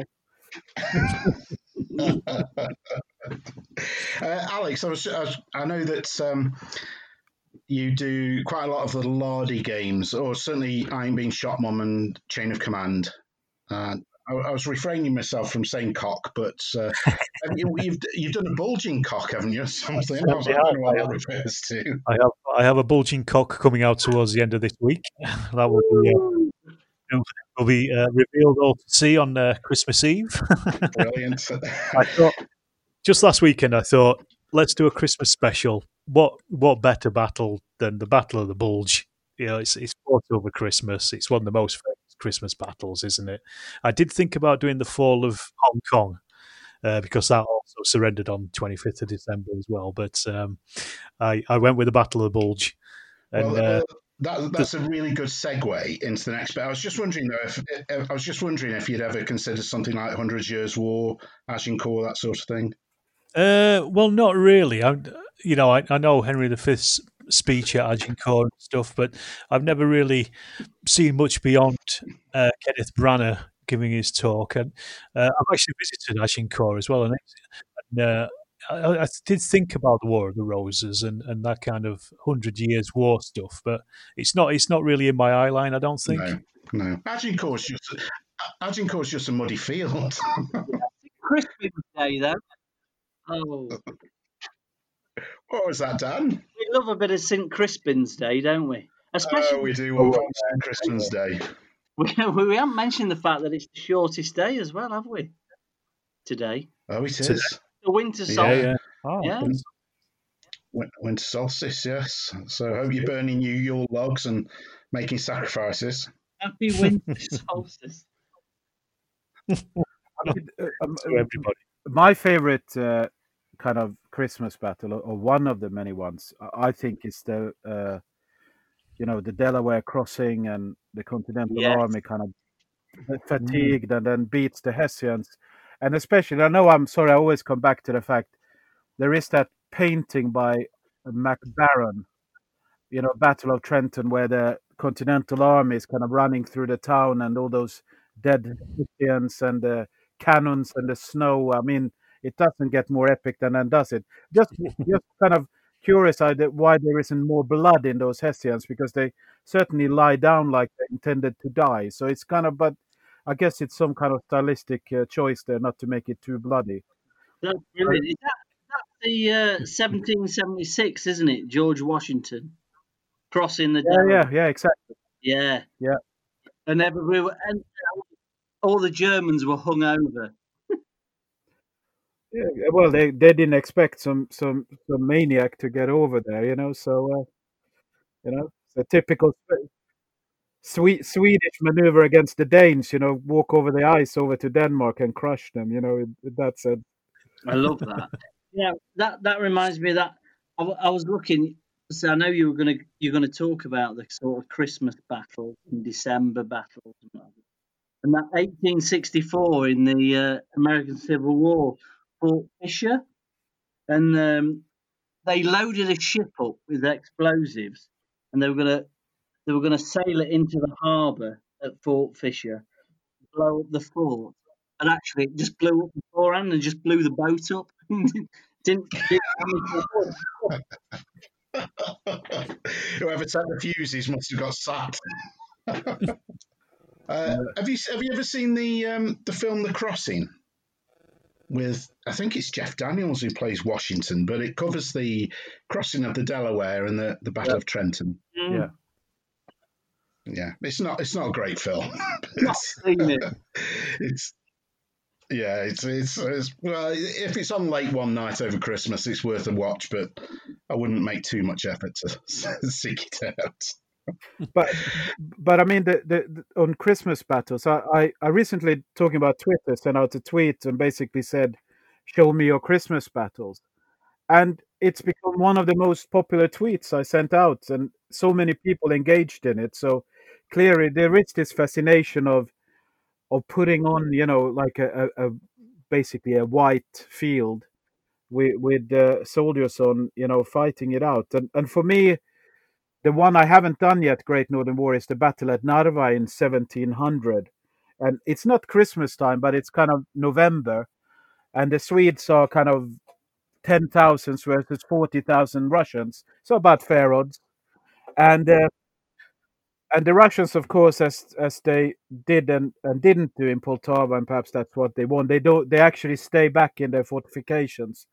And there is, back to this guy I talked about before, Stenbock, with Dalregementet, which happens to be the county where I'm from, who kind of breaches it. But what happens there is that there is this snow that just basically blows up, and it starts snowing, and it blows in the direction of the Russians. And you can almost see that kind of attack the Swedes do, in that weather that we all love from up there, and just hooraying ourselves over the, and attacking the Russians and taking Narva back, And so for me, it's that snow, and maybe it's the time of the year, and the fact, as we said before, I'm looking out and just seeing misery. But there is something special with that snow. But the backside, of course, is the fact that there's a lot of accounts about soldiers in the field during winter, which is quite sad to read. And one of the biggest, individual loss of human life in Swedish history actually has to do with winter and when we were fighting in Norway. So our king, 1718, was shot in Norway, and basically the campaign was kind of just basically stopped. And there were a big, Swedish army who marched over the Norwegian fields. And if you just imagine the fact that it's been quite a mild winter, and then suddenly you have this enormous snowstorm coming up, and so we have about over 3,000 Swedish soldiers who died, in a matter of days up on in that mountain. Yeah. So I think Christmas and war is kind of a mixed blessing, I guess. Yeah. So it's the romantic side of the, Mac Baron painting versus perhaps the real, toil that winter has taken on soldiers over all these years. Yeah. To reflect on as well. Totally. I mean, talking about the English Civil War, of course, it's that famous sort of we banned Christmas in 1647. And I was reading about what the troops were up to, and on Christmas Day, and they had to go around and break into people's houses and stop them cooking Christmas dinner. Oh my God. That's what the troops actually did, in 1647. So we're talking about, you look at the news now and it's all this, what are we going to do for Christmas? And it's, all this doom and gloom. But actually, 1647, they banned Christmas and they stopped you cooking the turkey. Well, Boris hasn't said that yet, but I think he's pretty much done everything else. Not far off. Not far off. Although I'm hoping the police don't go knocking on doors on Christmas Day.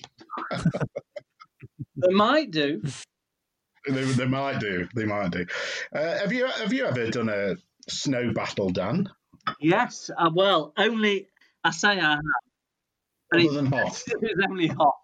It was only half, and that's because I just wanted to spray up some white stuff and make an impact with the half, because that was an obsession of mine when I was little. But, I've not done any other snow ones, but I mean, I was looking at some other sort of Christmas battles. If we're moving on to that, and I know that was part of the thing, but I mean, Operation Linebacker 2.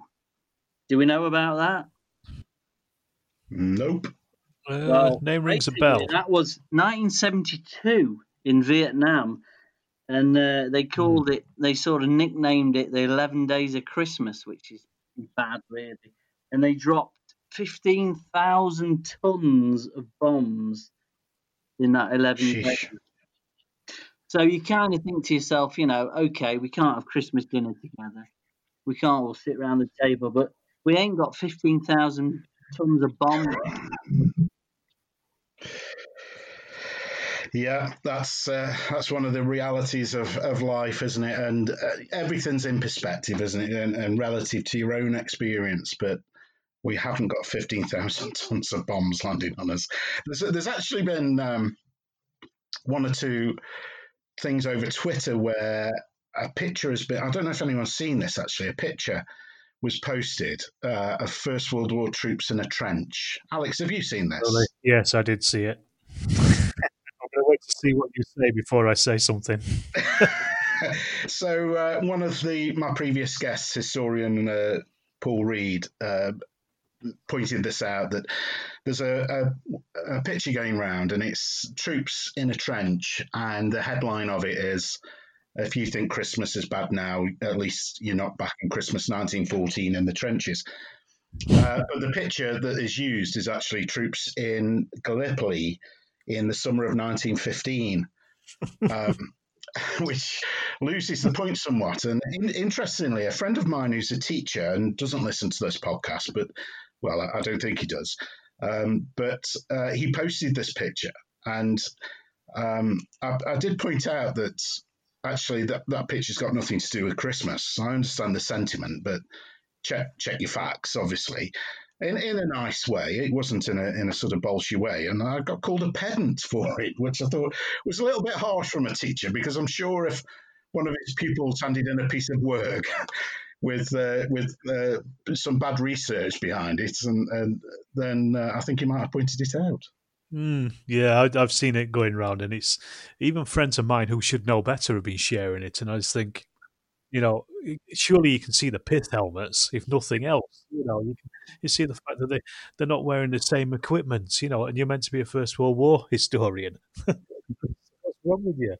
But yeah, these things keep coming around a lot. I was actually, speaking of Christmas battles, I was reading today, just doing a bit of homework on this, and I didn't realise, but the Germans' second air raid in the First World War was on Christmas Eve. Oh, great. Yeah, they flew over Britain and dropped a load of bombs then. So completely different to what was happening in the trenches the next day, wasn't it, really? Yeah, crikey, I didn't know that. That's some welcome into Christmas. Absolutely. Yeah. The positive is that they all had a truce, didn't they? Well, not all of them, no. No, not all of them. No, come on. Come on. Let's keep it positive. You want to read what the Grenadier Guards did? I could Christmas go on Day. about the Battle of Ardeen, the Battle of the Bulge on the December the 16th, where 2,000 tanks were fighting. But let's look at the positive. There was something like, I think there was 100 plus combat casualties on Christmas Day in 1914. Shocking, isn't it? Shocking. It is shocking. Yeah. And this is what it wasn't a full truce. And this is what gets me when people are saying, I can't sit next to my daughter or whatever.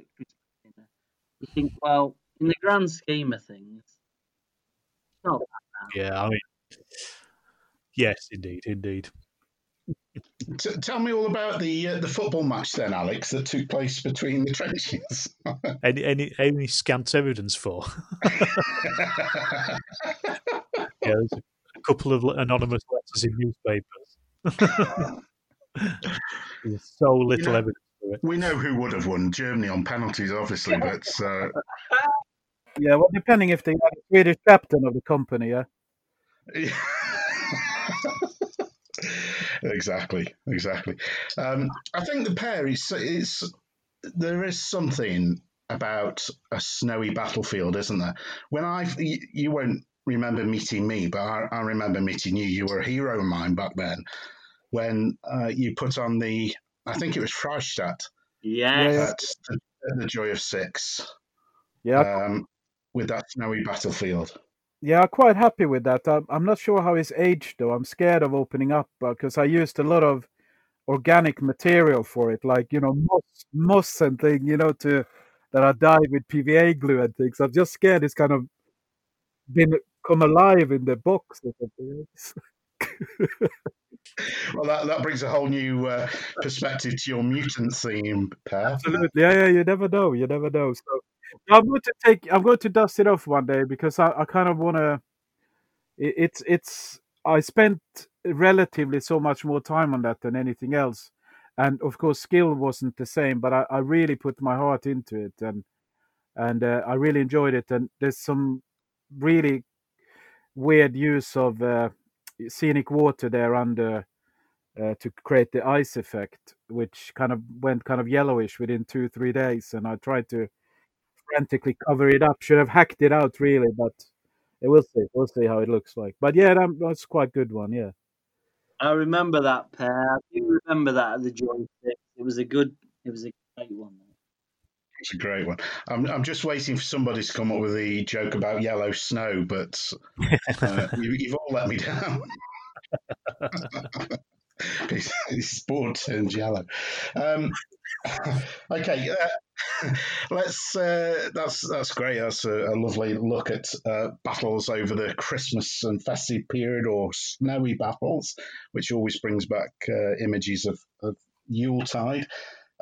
Let's have a look, a little glimpse. I know we're running a little bit long. I did warn you, gentlemen, that we might run slightly long. I do apologise if you've got hot dates to get to or warm dinners that are in the oven waiting for you.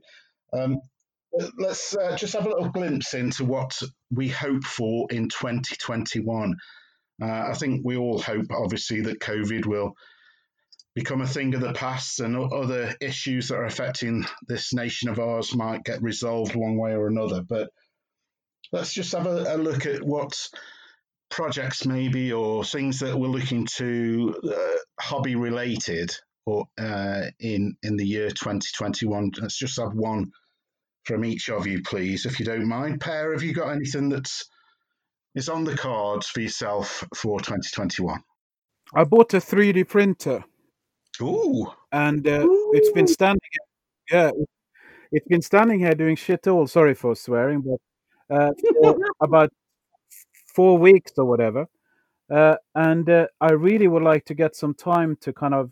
I don't want to kind of just spend half an hour trying to set it up because I'm just scared I'll poison myself drinking resin or something. But I kind of want to spend a little bit of time to get that up and running. And what I like with the 3D printer is because it's not you can't kind of the model I have make massive things, but you know 6 millimeter stuff probably is brilliant to do it. I mean, I have had Paul Edwards helping me doing 3D prints, and really, I think he got tired of me asking him to print stuff. So he said to me, "Why don't you buy yourself your own?" Yeah, uh, and so that's my kind of big project, and I want to kind of try to weave it out in trying to create something epic, in terms of my next little surprise idea, which is a Great Northern War that I might have talked about with some. you do surprise me, Per. Yeah, yeah, yeah, yeah. I don't know. So anyway, so really, I mean, for me, the end of this year, thank you for the music, will be the fact that I want to get into the 3D printing. Yeah. Oh, good. Is it a resin one or one of these, the other type? It's a resin one, so it's smelly, and I'm a little bit scared about that. So that's why I don't want to kind of get it going and then realize that I kind of, it's not so much myself. I can live with with the poison. I'm just scared that the family will be a little bit, painting with Vallejo paints doesn't really smell, so I don't want to introduce the hobby with a negative, by it all smelling resin everywhere. Yeah. Well, it's interesting this the development of this 3D printing. I've got a friend who's got the other kind. I don't know what it's called actually, but it's the non-resin version. But I don't know if any of you are aware of the YouTube channel Project Wargaming. A guy called Aaron. Yeah. He's due on the show in the new year. He sent me over a few samples of the samurai figures that he's been working on, and some snake fencing actually for my Civil War project. And it's really good. It is really good. It's really interesting development, I think, into the future of the hobby. But you can make your snake those fences with very thin spaghetti as well, yeah.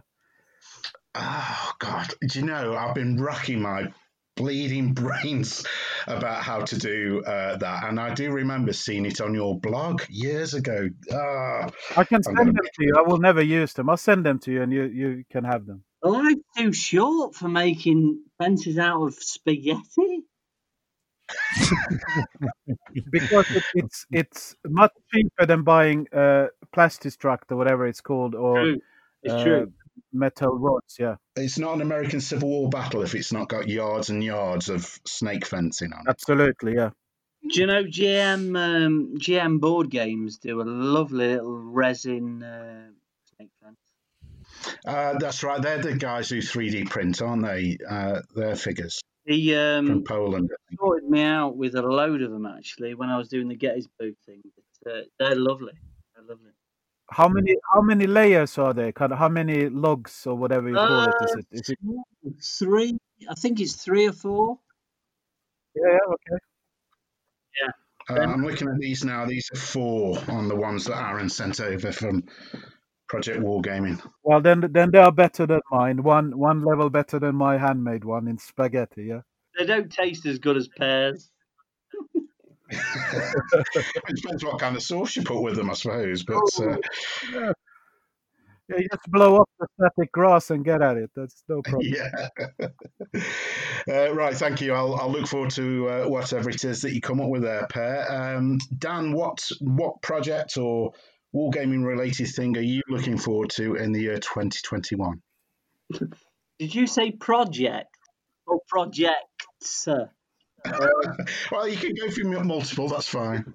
Yeah. So basically, I'll be finishing the Sudan project that I've done, the cartoon, and hopefully showcasing that Hammerhead, which has changed the date now, and it's I think it's in July. It was March, so I had a bit of a panic on to finish everything. It's given me a few more months to paint more dervishes. So I'll be doing the Sudan project at Hammerhead. I'll be doing the Little Bighorn battle, hopefully at Joy of 6.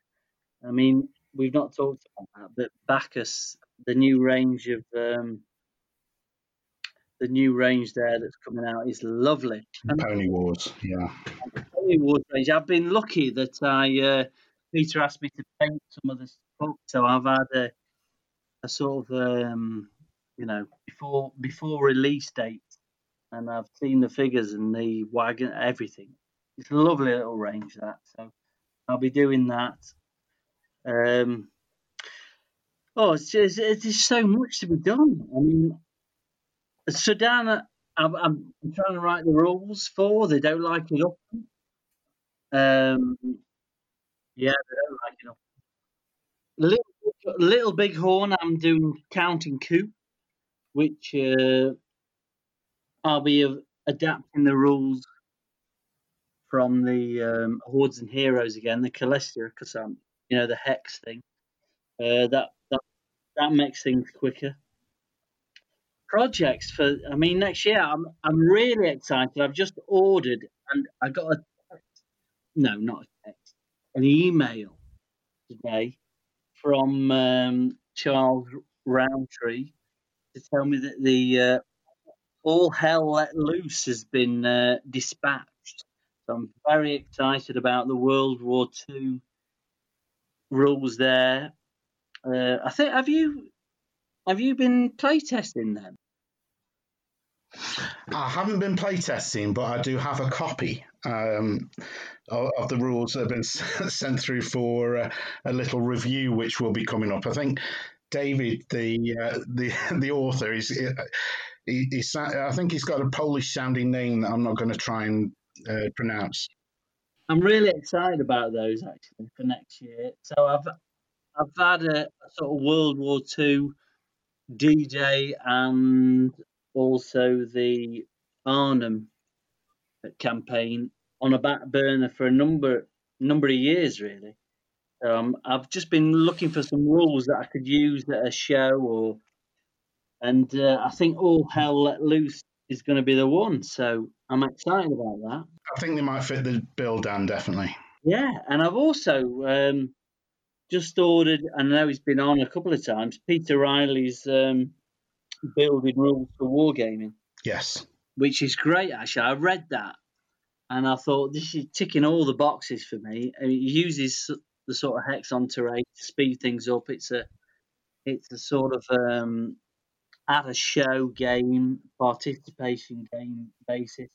And my next project for 2021, I'll finish Sudan, I'll finish the Little Bighorn, and I'm going to start the Gettysburg. I've done the battlefield.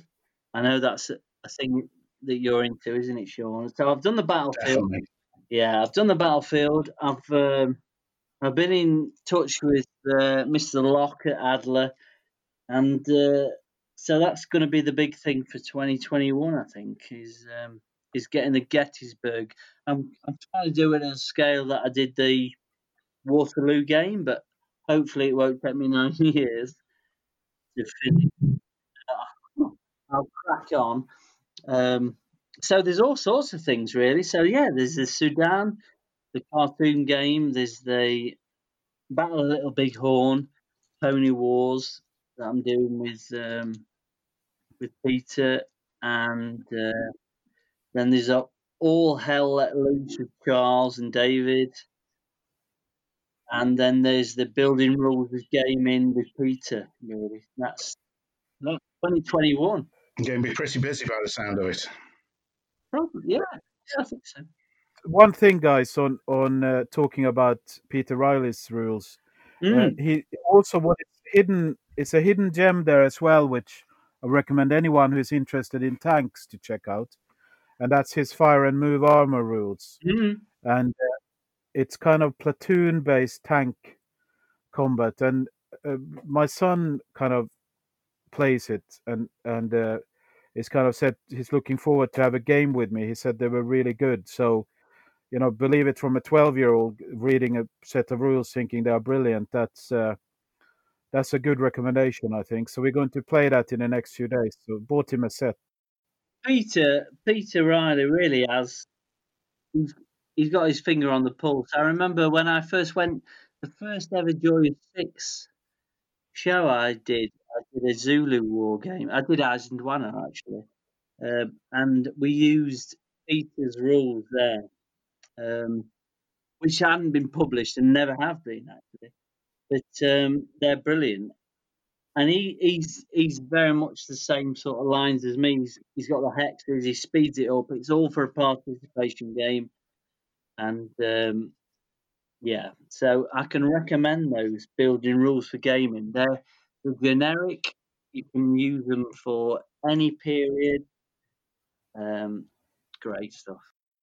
Never having been a rule writer myself, I've picked up the core book, the building rules for battles, and the Bighorn pack as well. And never having written rules myself, it's something that has really piqued my interest. And again, I think I've mentioned this before about trying to do Rorke's Drift with it. So that's something that I'll be looking at. But yeah, I really like the work Peter's done. Per, I think he's actually starting on the infantry side of things now as well to go along with the armor rules that he's written. Yeah, I like it because I read some of the stuff, and as you say, that there is. I've had the pleasure of reading his unpublished War of the Roses rules as well, and which equally fantastic.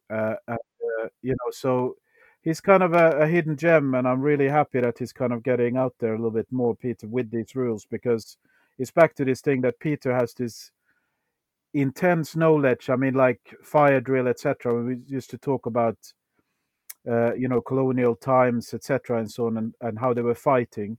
I'm talking about, of course, the British colonial, not the Dark Age colonial era, but in terms of how they fought, etc. And that's that same level of engagement you get when you listen to someone like Richard Clarke and so on. Someone who actually doesn't create necessarily, games based on, rolling a few dice and then hoping that someone dies on the other side, but actually tries to recreate something Yeah. in a fun but realistic way, and that's I like that. I warmed to that, Yeah. I mean, I think the whole focus is obviously on the whole participation game, isn't it? That's Yeah.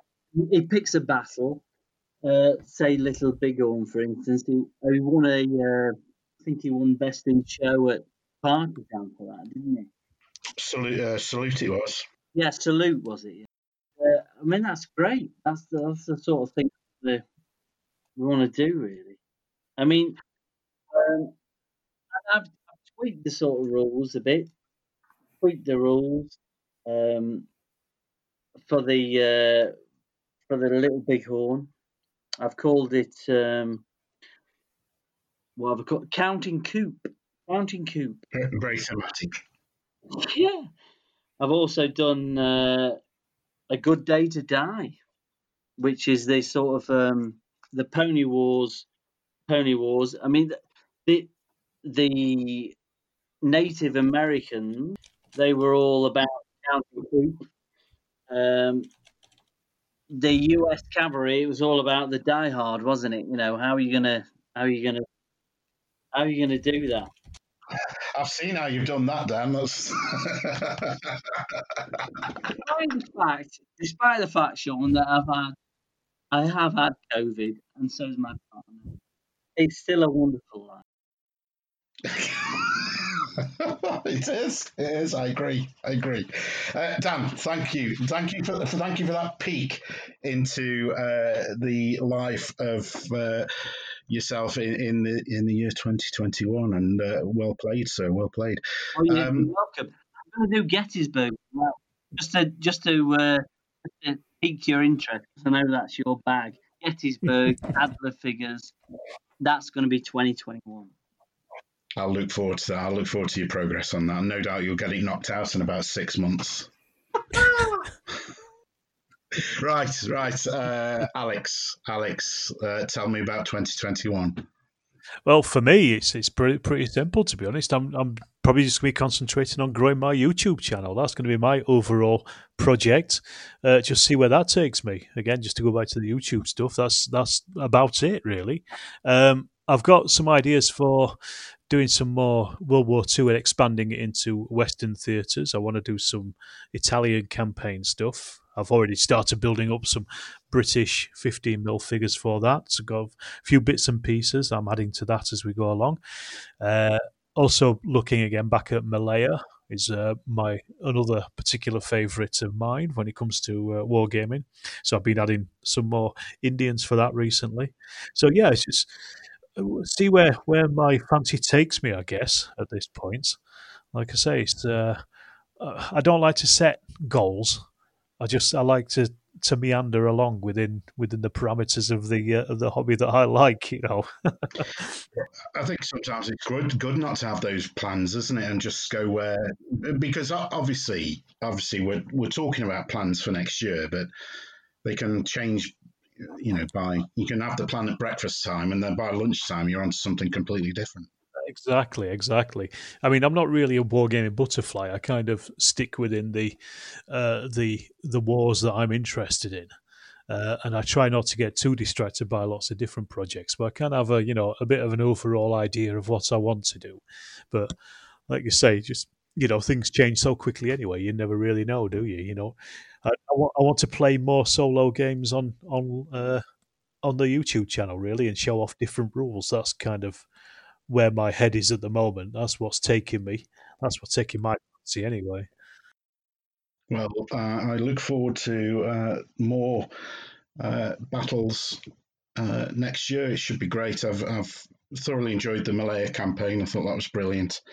And if you're moving into the Ardennes then as well, then I'll look forward to that. Well, that one's a one-off. I mean, it might be more Italy. I think might be my next campaign to look at. Yeah. Just quickly, my own project for next year. I posted quite a bit about my American Civil War project, which is it's really tanked along at quite a pace. Really, I hadn't really done much on it up until the middle of October. Virtually nothing actually, but since middle of October to now, I've painted close on 2,000 figures, which has been a real bonus again of the lockdown period. Not that I've been at home, I've been working through lockdown, but with having no club and no other activities, then it's really allowed me to concentrate and focus in on the project. So I'm really pleased that I've managed to get through those figures. I picked up a few Avladan, so that tissue paper that comes with the figures resonates with me. I think they're lovely sculpts, and there's a lot of animation in those figures, isn't there, that is really appealing. I've also picked up a few rapier miniatures, just for a bit of variety in the artillery crews, really, with the Bacchus ones, but they're very nice as well, and to be highly recommended. But next year it will be, once the figures are painted for this project, the Antietam project, then it's full steam ahead for my Somme game, which hopefully will be at the Joy of Six, if all being well, if the show goes ahead. So I've got the vast majority of the figures ready for that. I've got plans on how to do the scenery. I've got the trenches from Timecast, which Robert Dunlop has got huge amounts of, and really talked me around, or persuaded me that that's the way to go with the trenches. So I've been enjoying doing the research on that, but come the new year, I really want to get stuck into getting paint onto figures for that. Okay, gentlemen, that's most of the schedule done, actually, but I just wonder if we could have the last few minutes of this episode just talking in the any other business section of the schedule I sent through. It's really open for discussion, but I don't know if all of you are aware of the news that came out yesterday from Warlord Games about their new epic scale figures in plastic, and they've gone for the American Civil War.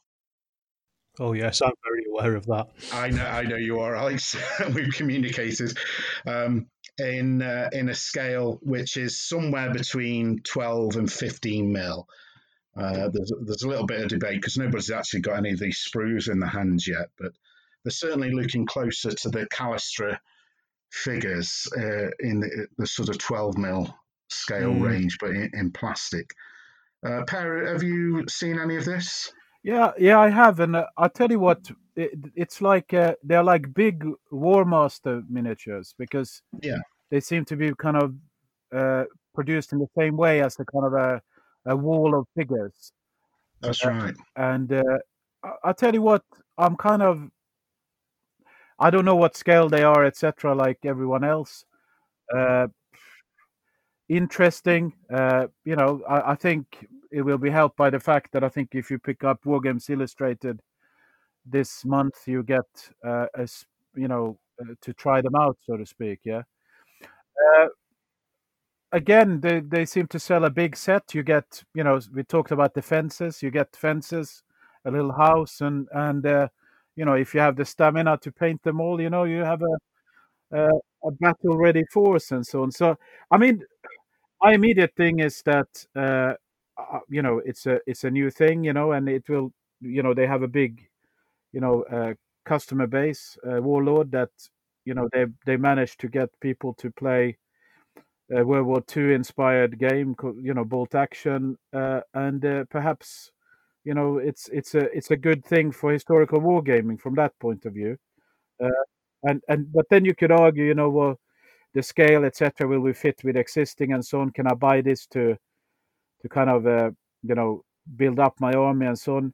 But price-wise, I mean, if you look at the price for it, it's very, the price is not very high, in the sense of you can build quite a big army with. I don't know what the unit price is, but you get quite a lot of army for 100 quid, yeah?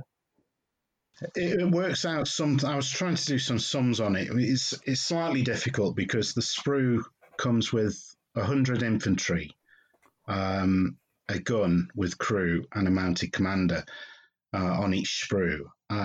It works out somewhere in the region of 6 or 7 pence a figure, which is obviously 6 mil prices.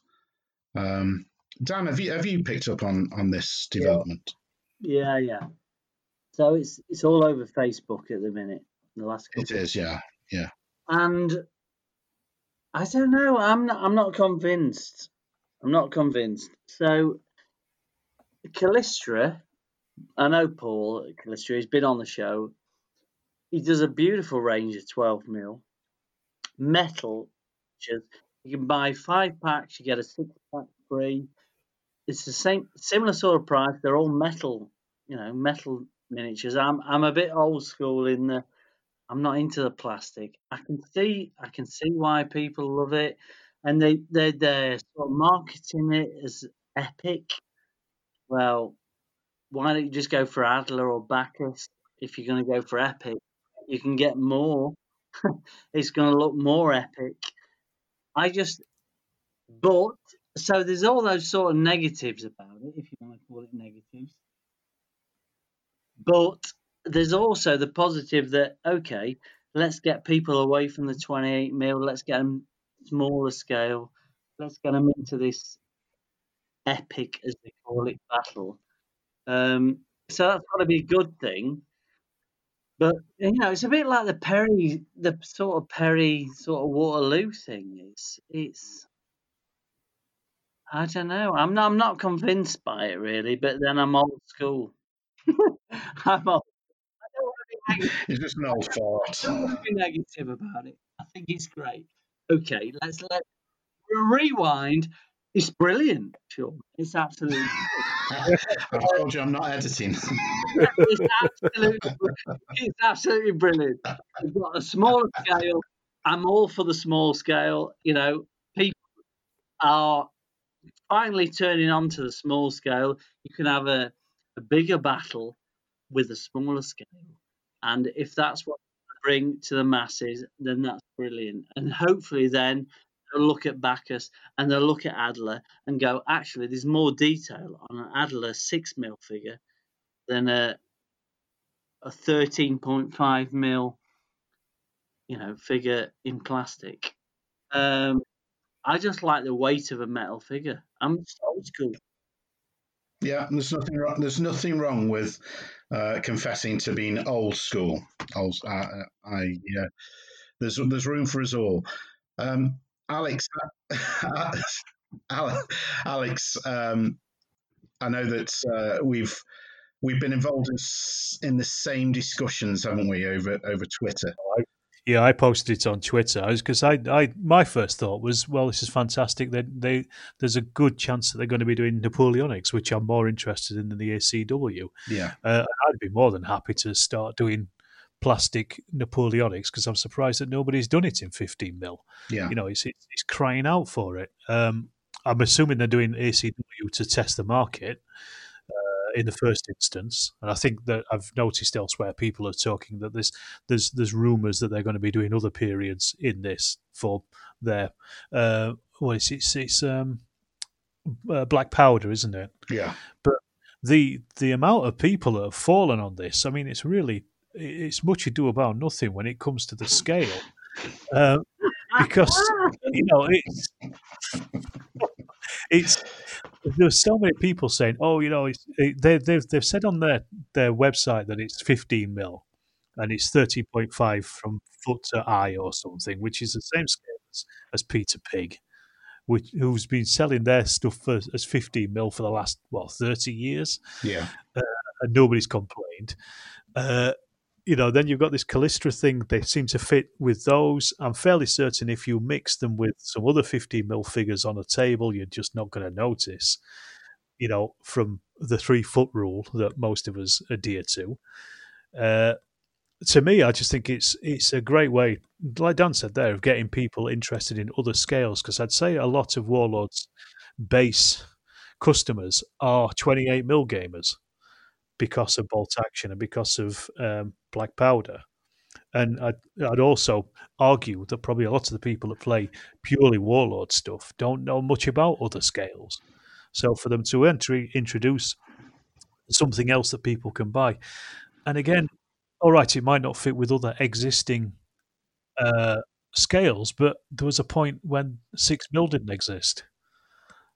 And the first person to have done that must have, maybe they got the same amount of abuse, that Warlords seem to be drawing about the fact they'd done a different scale, And is it Vitrix? They just started doing 10mm World War II. 12. Yeah, So 12. it's 12. Yeah, so it's there's a precedent that has already been set for these smaller-ish scales. So I don't really see a particular issue in them coming up with a new scale that they're a business. They want to sell figures to people. So why not make it exclusive to their own business? That's what I think, And the more, if it gets more people into the hobby, then I'm all for it. I don't care. It doesn't matter. You're not forced to buy them, are you? At the end of the day, there will be somebody that will buy them. Might not be me, might not be you, might not be any of us in this chat, but there will be people that buy them. And if they're new people to the hobby, then that's something. A box is ticked from, as far as I'm concerned. Bravo. Yeah, I think. Yeah, absolutely. And if it helps the recruitment of people into historical gaming, away from Warlords have done a great job, haven't they? Let's make no bones about it. From, I'm not sure how long they've been going, but I can remember them releasing their first Imperial Roman box set, and them having a tiny little stand at Partisan, to where they are now with dozens of plastic box sets of historical figures, which, let's face it, I'm not a big fan of the plastics myself. However, it's brought the cost down. You're paying about the same for a 28mm plastic figure as I was 20 or 30 years ago paying for a metal Dixon American Civil War figure. So that is great. And this idea of a game in a box as well, it's ideal. You don't need to go anywhere else. You've got something like 2,500 figures, haven't you, in the box. It's crazy. And that's the thing. I mean, there's a lot in there, and people have been saying, oh, well, how would you ever paint those in, a lifetime?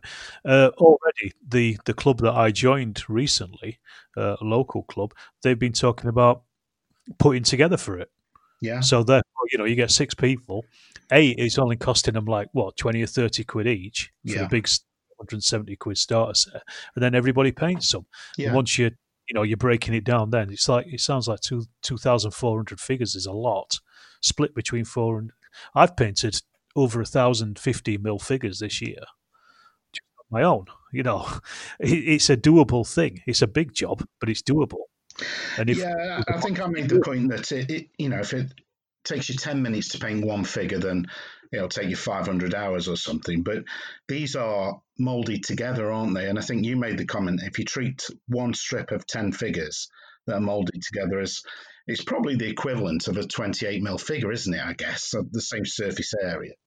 Absolutely, I think, and they lend themselves to a lot of washing. Basically, they put block colours on and wash them because they're en masse. You're not looking at detail. No, and these are things that we've talked about in the past, but it's an interesting development. It is. I mean, absolutely. I think it's all positive because it's getting people into a smaller scale. I mean, I'm a figure painter, so for me, it doesn't tick the box. But for a lot of people who just want to get some figures painted and on the table, and have a game, then they are. Well, that's the thing as well. They're the thing. The fact that they're actually molded in grey and blue plastic. You don't have to paint them. I mean, most of us would probably balk at that idea. We're all painters and we all want our painted figures on the table. But you could literally get them out of the box and have them playing that afternoon if you wanted to. Absolutely.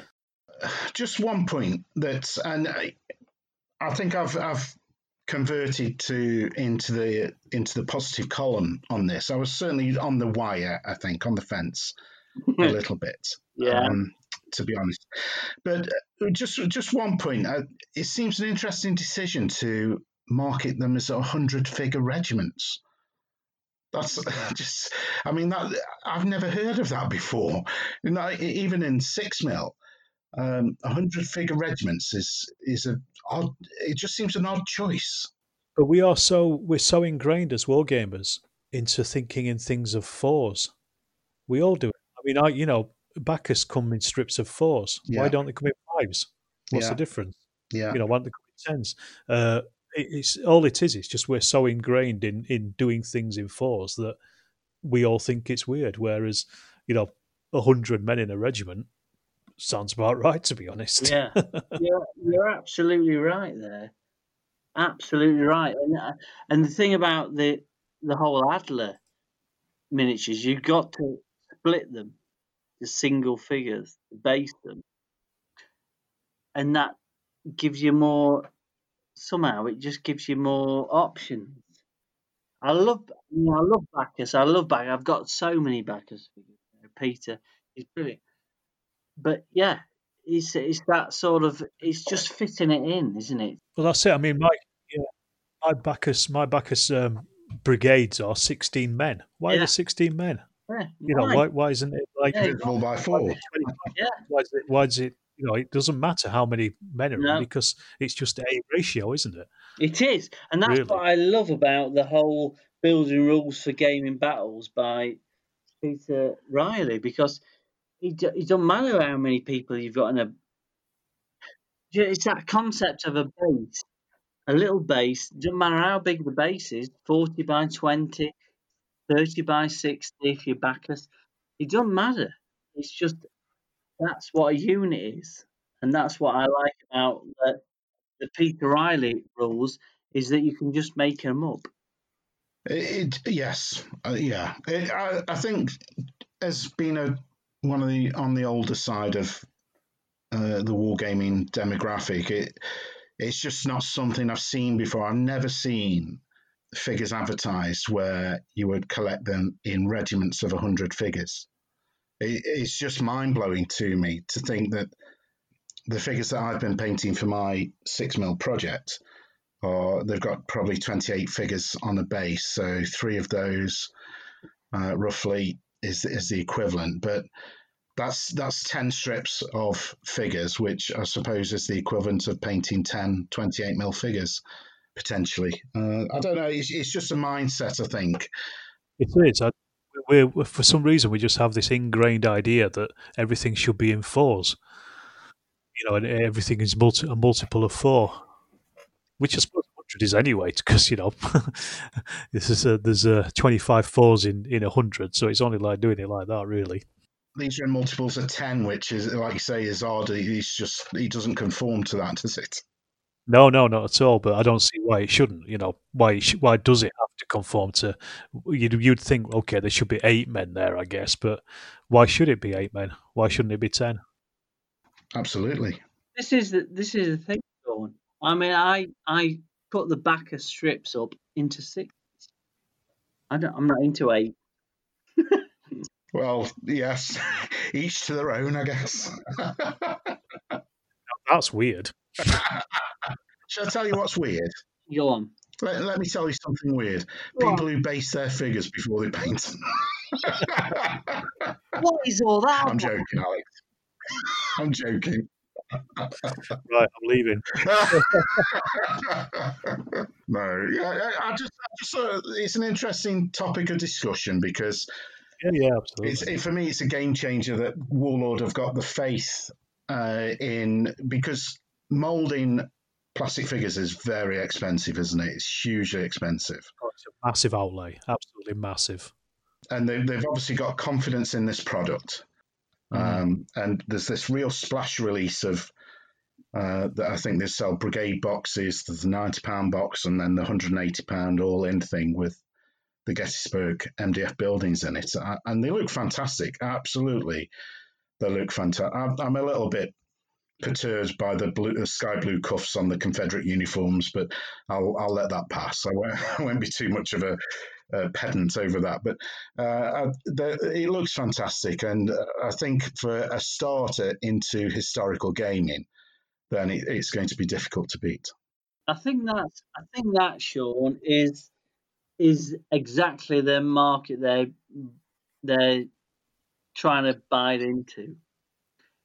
I mean, you go to Adler, for instance, in 6mm, it's a nightmare, really, isn't it? The website and all, it's not that sort of one box. You just buy it and then it's there, and that's what people want. People want that one box. I want the rules. I want the figures. I want everything just easy. Yeah, absolutely. 100%. I agree with that. I mean, we're all old sweats. We know where to go to get things. But if you're new to the hobby, you've got no idea where to. I don't think it's just knowing where it is. It's also the kind of the time it takes to do it. Because, modern people, well, whatever they are more kind of used to just clicking on something and it kind of appears, and for me, I take great pleasure in kind of going through codes or whatever, and I'm having 5 of those and 8 of those and 7 of those, whatever.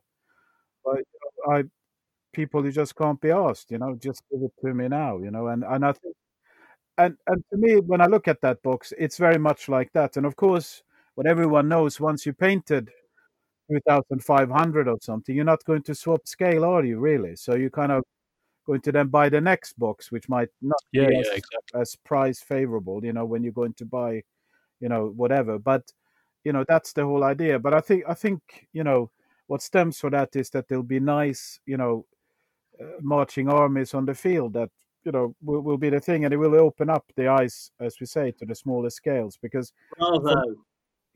because for me, exactly. For me, the still, what worries me sometimes is the fact that this myopia, whatever I call it, or narrow-mindedness, where I painted 10 28mm, now I can't change scale, but why not use my 10 figures to do my skirmishes with, or 50 or whatever, but then stop it there, and then actually do something bigger when you want to do the battle. It's this general idea, I'm going to paint 50 and I'm going to paint another 8,000 one day of 28mm and hopefully put it out. Why not just use for what it is? Big battle, I have my 6mm, smaller battle, I have 28mm. It's this kind of like,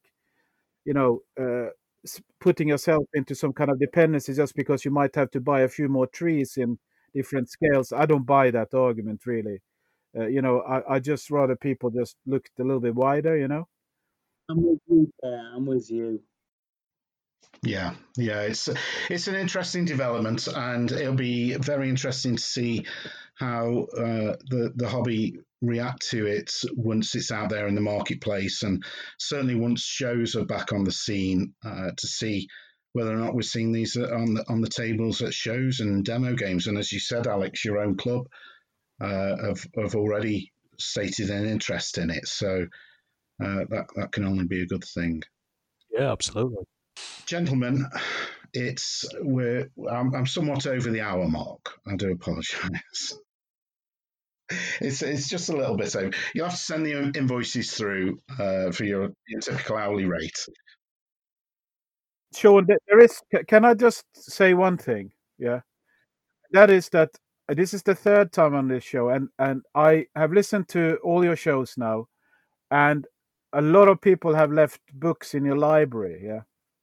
And I haven't done that yet, because the first time you hadn't done it, and the second time, I think we kind of were glad it was over because we had some issues with reception that night. That's right, we did. Yeah. So can I put a book in your library, please? Of course you can. Yes, that's not a euphemism, is it? No, not at all. thought Dan would say something like that, not you, Sean, but never mind. Anyway, Sorry. so anyway, so what I want to park in your garage, but anyway, is the Poltava book by a chap called Peter Englund, and it was written in 1988. And I think the title in English, because it was translated, is The Battle That Shook Europe. And it's basically about, well, the Poltava Battle 1709.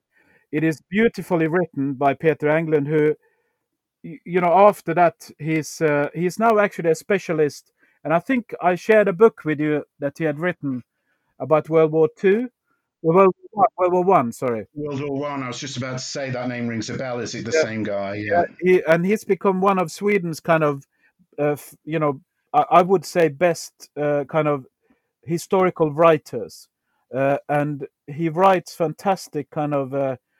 Now what he specializes is small stories about, things, etc. In the bigger scene, and he did a series where he wrote one book for every year of World War One. But Poltava, which is Peter Englund is his name, he's actually one of the members of the academy that decides who gets the Nobel Prize in Literature on the basis of his historical kind of writing. And the book is beautifully written, and even in translated into English, that kind of great writing shines through. And it's a book about a horrendous battle that goes really badly for the Swedes, but it's my favorite book, and I read it 3-4 times.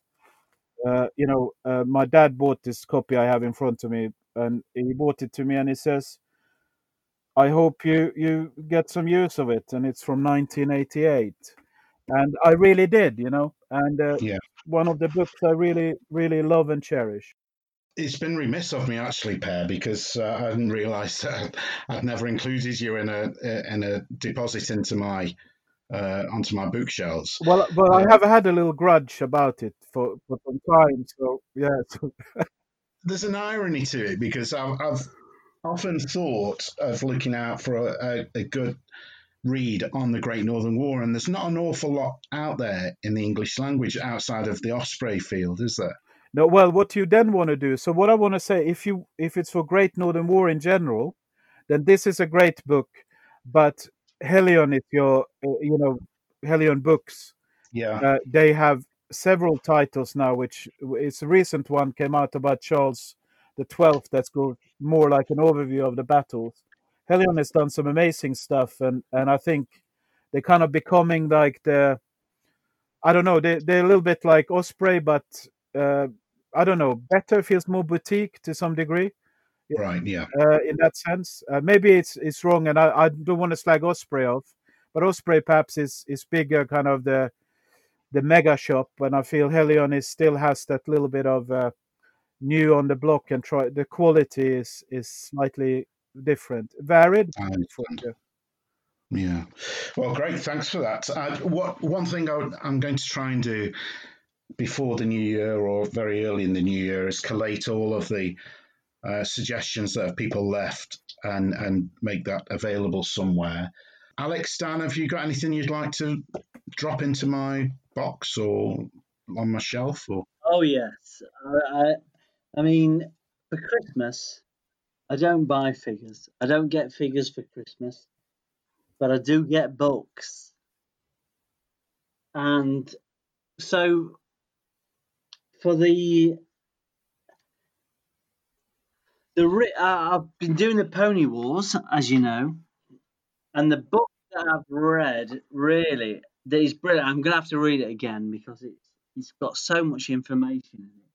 It's the Strategy of Defeat at the Little Bighorn, and that's military timing analysis of the battle. And he's got the best name. It's Frederick C. Wagner III. wow. And yeah, and if you're going to do the Battle of Little Bighorn, which I am going to do, that is the book to have. Excellent. I shall put that in the show notes and a link and look it out because it's something I've been looking into a little bit myself, I have to say. Quickly, a sort of nostalgic book is The Battle of the Little Bighorn by Custer's Last Stand. That's Ladybird. I had I that. saw your pictures of that. Yeah, I had that when I was 6. And surprisingly, it's very accurate. Is it? Yeah, it is. You read a lot. I've read a lot of books about the Little Big Horn, but the Ladybird book is pretty on it. I'm sure I had that as a kid, or it was certainly in the school library. Yeah. That picture on the front cover really brought back a lot of memories. So The text, I used to know every word of it, but really, but the illustrations, when you see the pictures again, it really brings it out. Yeah. I'll look forward to looking those up. They shall be added to the library. Alex, anything from you? I have one. Last time I gave you Gary Sheffield's book, didn't I? You did, yes. Forgotten Victory. I'm going to give you another one that's First World War, along the same lines. This one's by Dan Todman. It's The Great War, Myth and Memory. I think it's based on Dan Todman's PhD thesis, but he basically goes through various themes about the First World War and how it's perceived through these various lenses. So basically how the war was seen in the immediate aftermath of the war, then how it changed in the 30s, and then again how it changed in the 60s with the Lions and the Donkeys, and also how various veterans have helped shape modern perceptions of the war. All these different bits and pieces, and I think it's probably my favourite book. It's really, really good, really well written. There are quite a few droll jokes in there, and it's well worth seeking out. It's just a good read to see how we perceive, in particular, the First World War, but also just how we perceive military history as well. If you think of it as a wider thing, just how we view various different battles and different wars and the issues behind them from a public's point of view. It's very eye opening. Like I said, I think it's probably my favourite book. It's well worth a place on your shelf, I think. Excellent. That will take pride of place then alongside Pears and Dan's book. Gentlemen, it's been a marathon. Goodness me. I really appreciate all three of you taking out such a chunk of your evening this close to Christmas. It's been a great chat. Just before we sign off, I just want to mention to listeners that there is the inaugural God's Own Scale competition. I've never had a competition. It might just be a Christmas thing. I might do this as an annual thing at Christmas. There's 2 excellent prizes, one of which came in hot off the press during this recording of this podcast, where I received the confirmation email. I'll tell you how to enter, but the prizes, there's 2 prizes, so there'll be 2 names drawn out of the hat for people who enter. But there's not a first or second prize, both are of equal standing. Certainly in my eyes, but 2 names will be drawn out. The first name out of the hat will win a 6x4 gaming mat from Tiny Wargaming, who've kindly donated one for the quiz. So that will be in whatever shades or colour that you wish to have. And the other one is a £25 gift voucher for Bacchus figures. So thank you to both of those companies, to Bacchus and to Tiny Wargaming, for sponsoring the inaugural Christmas competition. And to win that Christmas competition, you may have heard during this podcast with these three fine, upstanding A-list wargaming guests that have entertained you for the last nigh on 3 hours. But each have included in their conversations, or dropped into the conversation, references, popular cultural references, let's call them that. One is for ABBA songs, one is for Shakespeare plays, and one is for popular films. So I hope you're all listening, because you might have needed to know this information at the start of the podcast, I guess, but you're going to have to go back and listen. So there's 9 references in there. It's a bit of a toughie, I admit. But if I could have entries through to my email address of godsownscale@gmail.com, and it is the 21st today of December, so I'll give you the Christmas festivity time to get through that. And let's say closing date is going to be the 21st of January. And whatever is the first show after the 21st of January, we will do the draw, and there will be 2 lucky winners for that inaugural competition. Gentlemen, again, thank you so much for your time. Thank you for participating and making me laugh my socks off. Certainly your efforts to get those references into your answers, it was most creative, and I think you all deserve a big pat on the back. I hope you all have a happy, merry and safe Christmas and New Year. So Alex, thank you to you. Well, thank you, Sean. Thanks for having me, and thanks for the other 2 guys as well. It's been great to chat to you all. Yeah, it's been great, hasn't it? Thank you to Per. I don't know if you can wish us Merry Christmas in Swedish. God jul. Thanks for inviting me, and also, guys, I think we could do this maybe over a few beers sometime when it's allowed, and safe to do so. So I really enjoyed the company this evening. Thank you. Well, if Drove 6 is on, I think all 4 of us are intending to be there by the sounds of it. So we'll certainly share a coffee and a slice of cake, I think. And Dan, thank you to you. Oh, you're welcome. I'd love to see you all at the Joy of 6 2021. Yes, hear to that. On that note, gentlemen, thank you once again. Thank you to the listeners for listening. Thank you.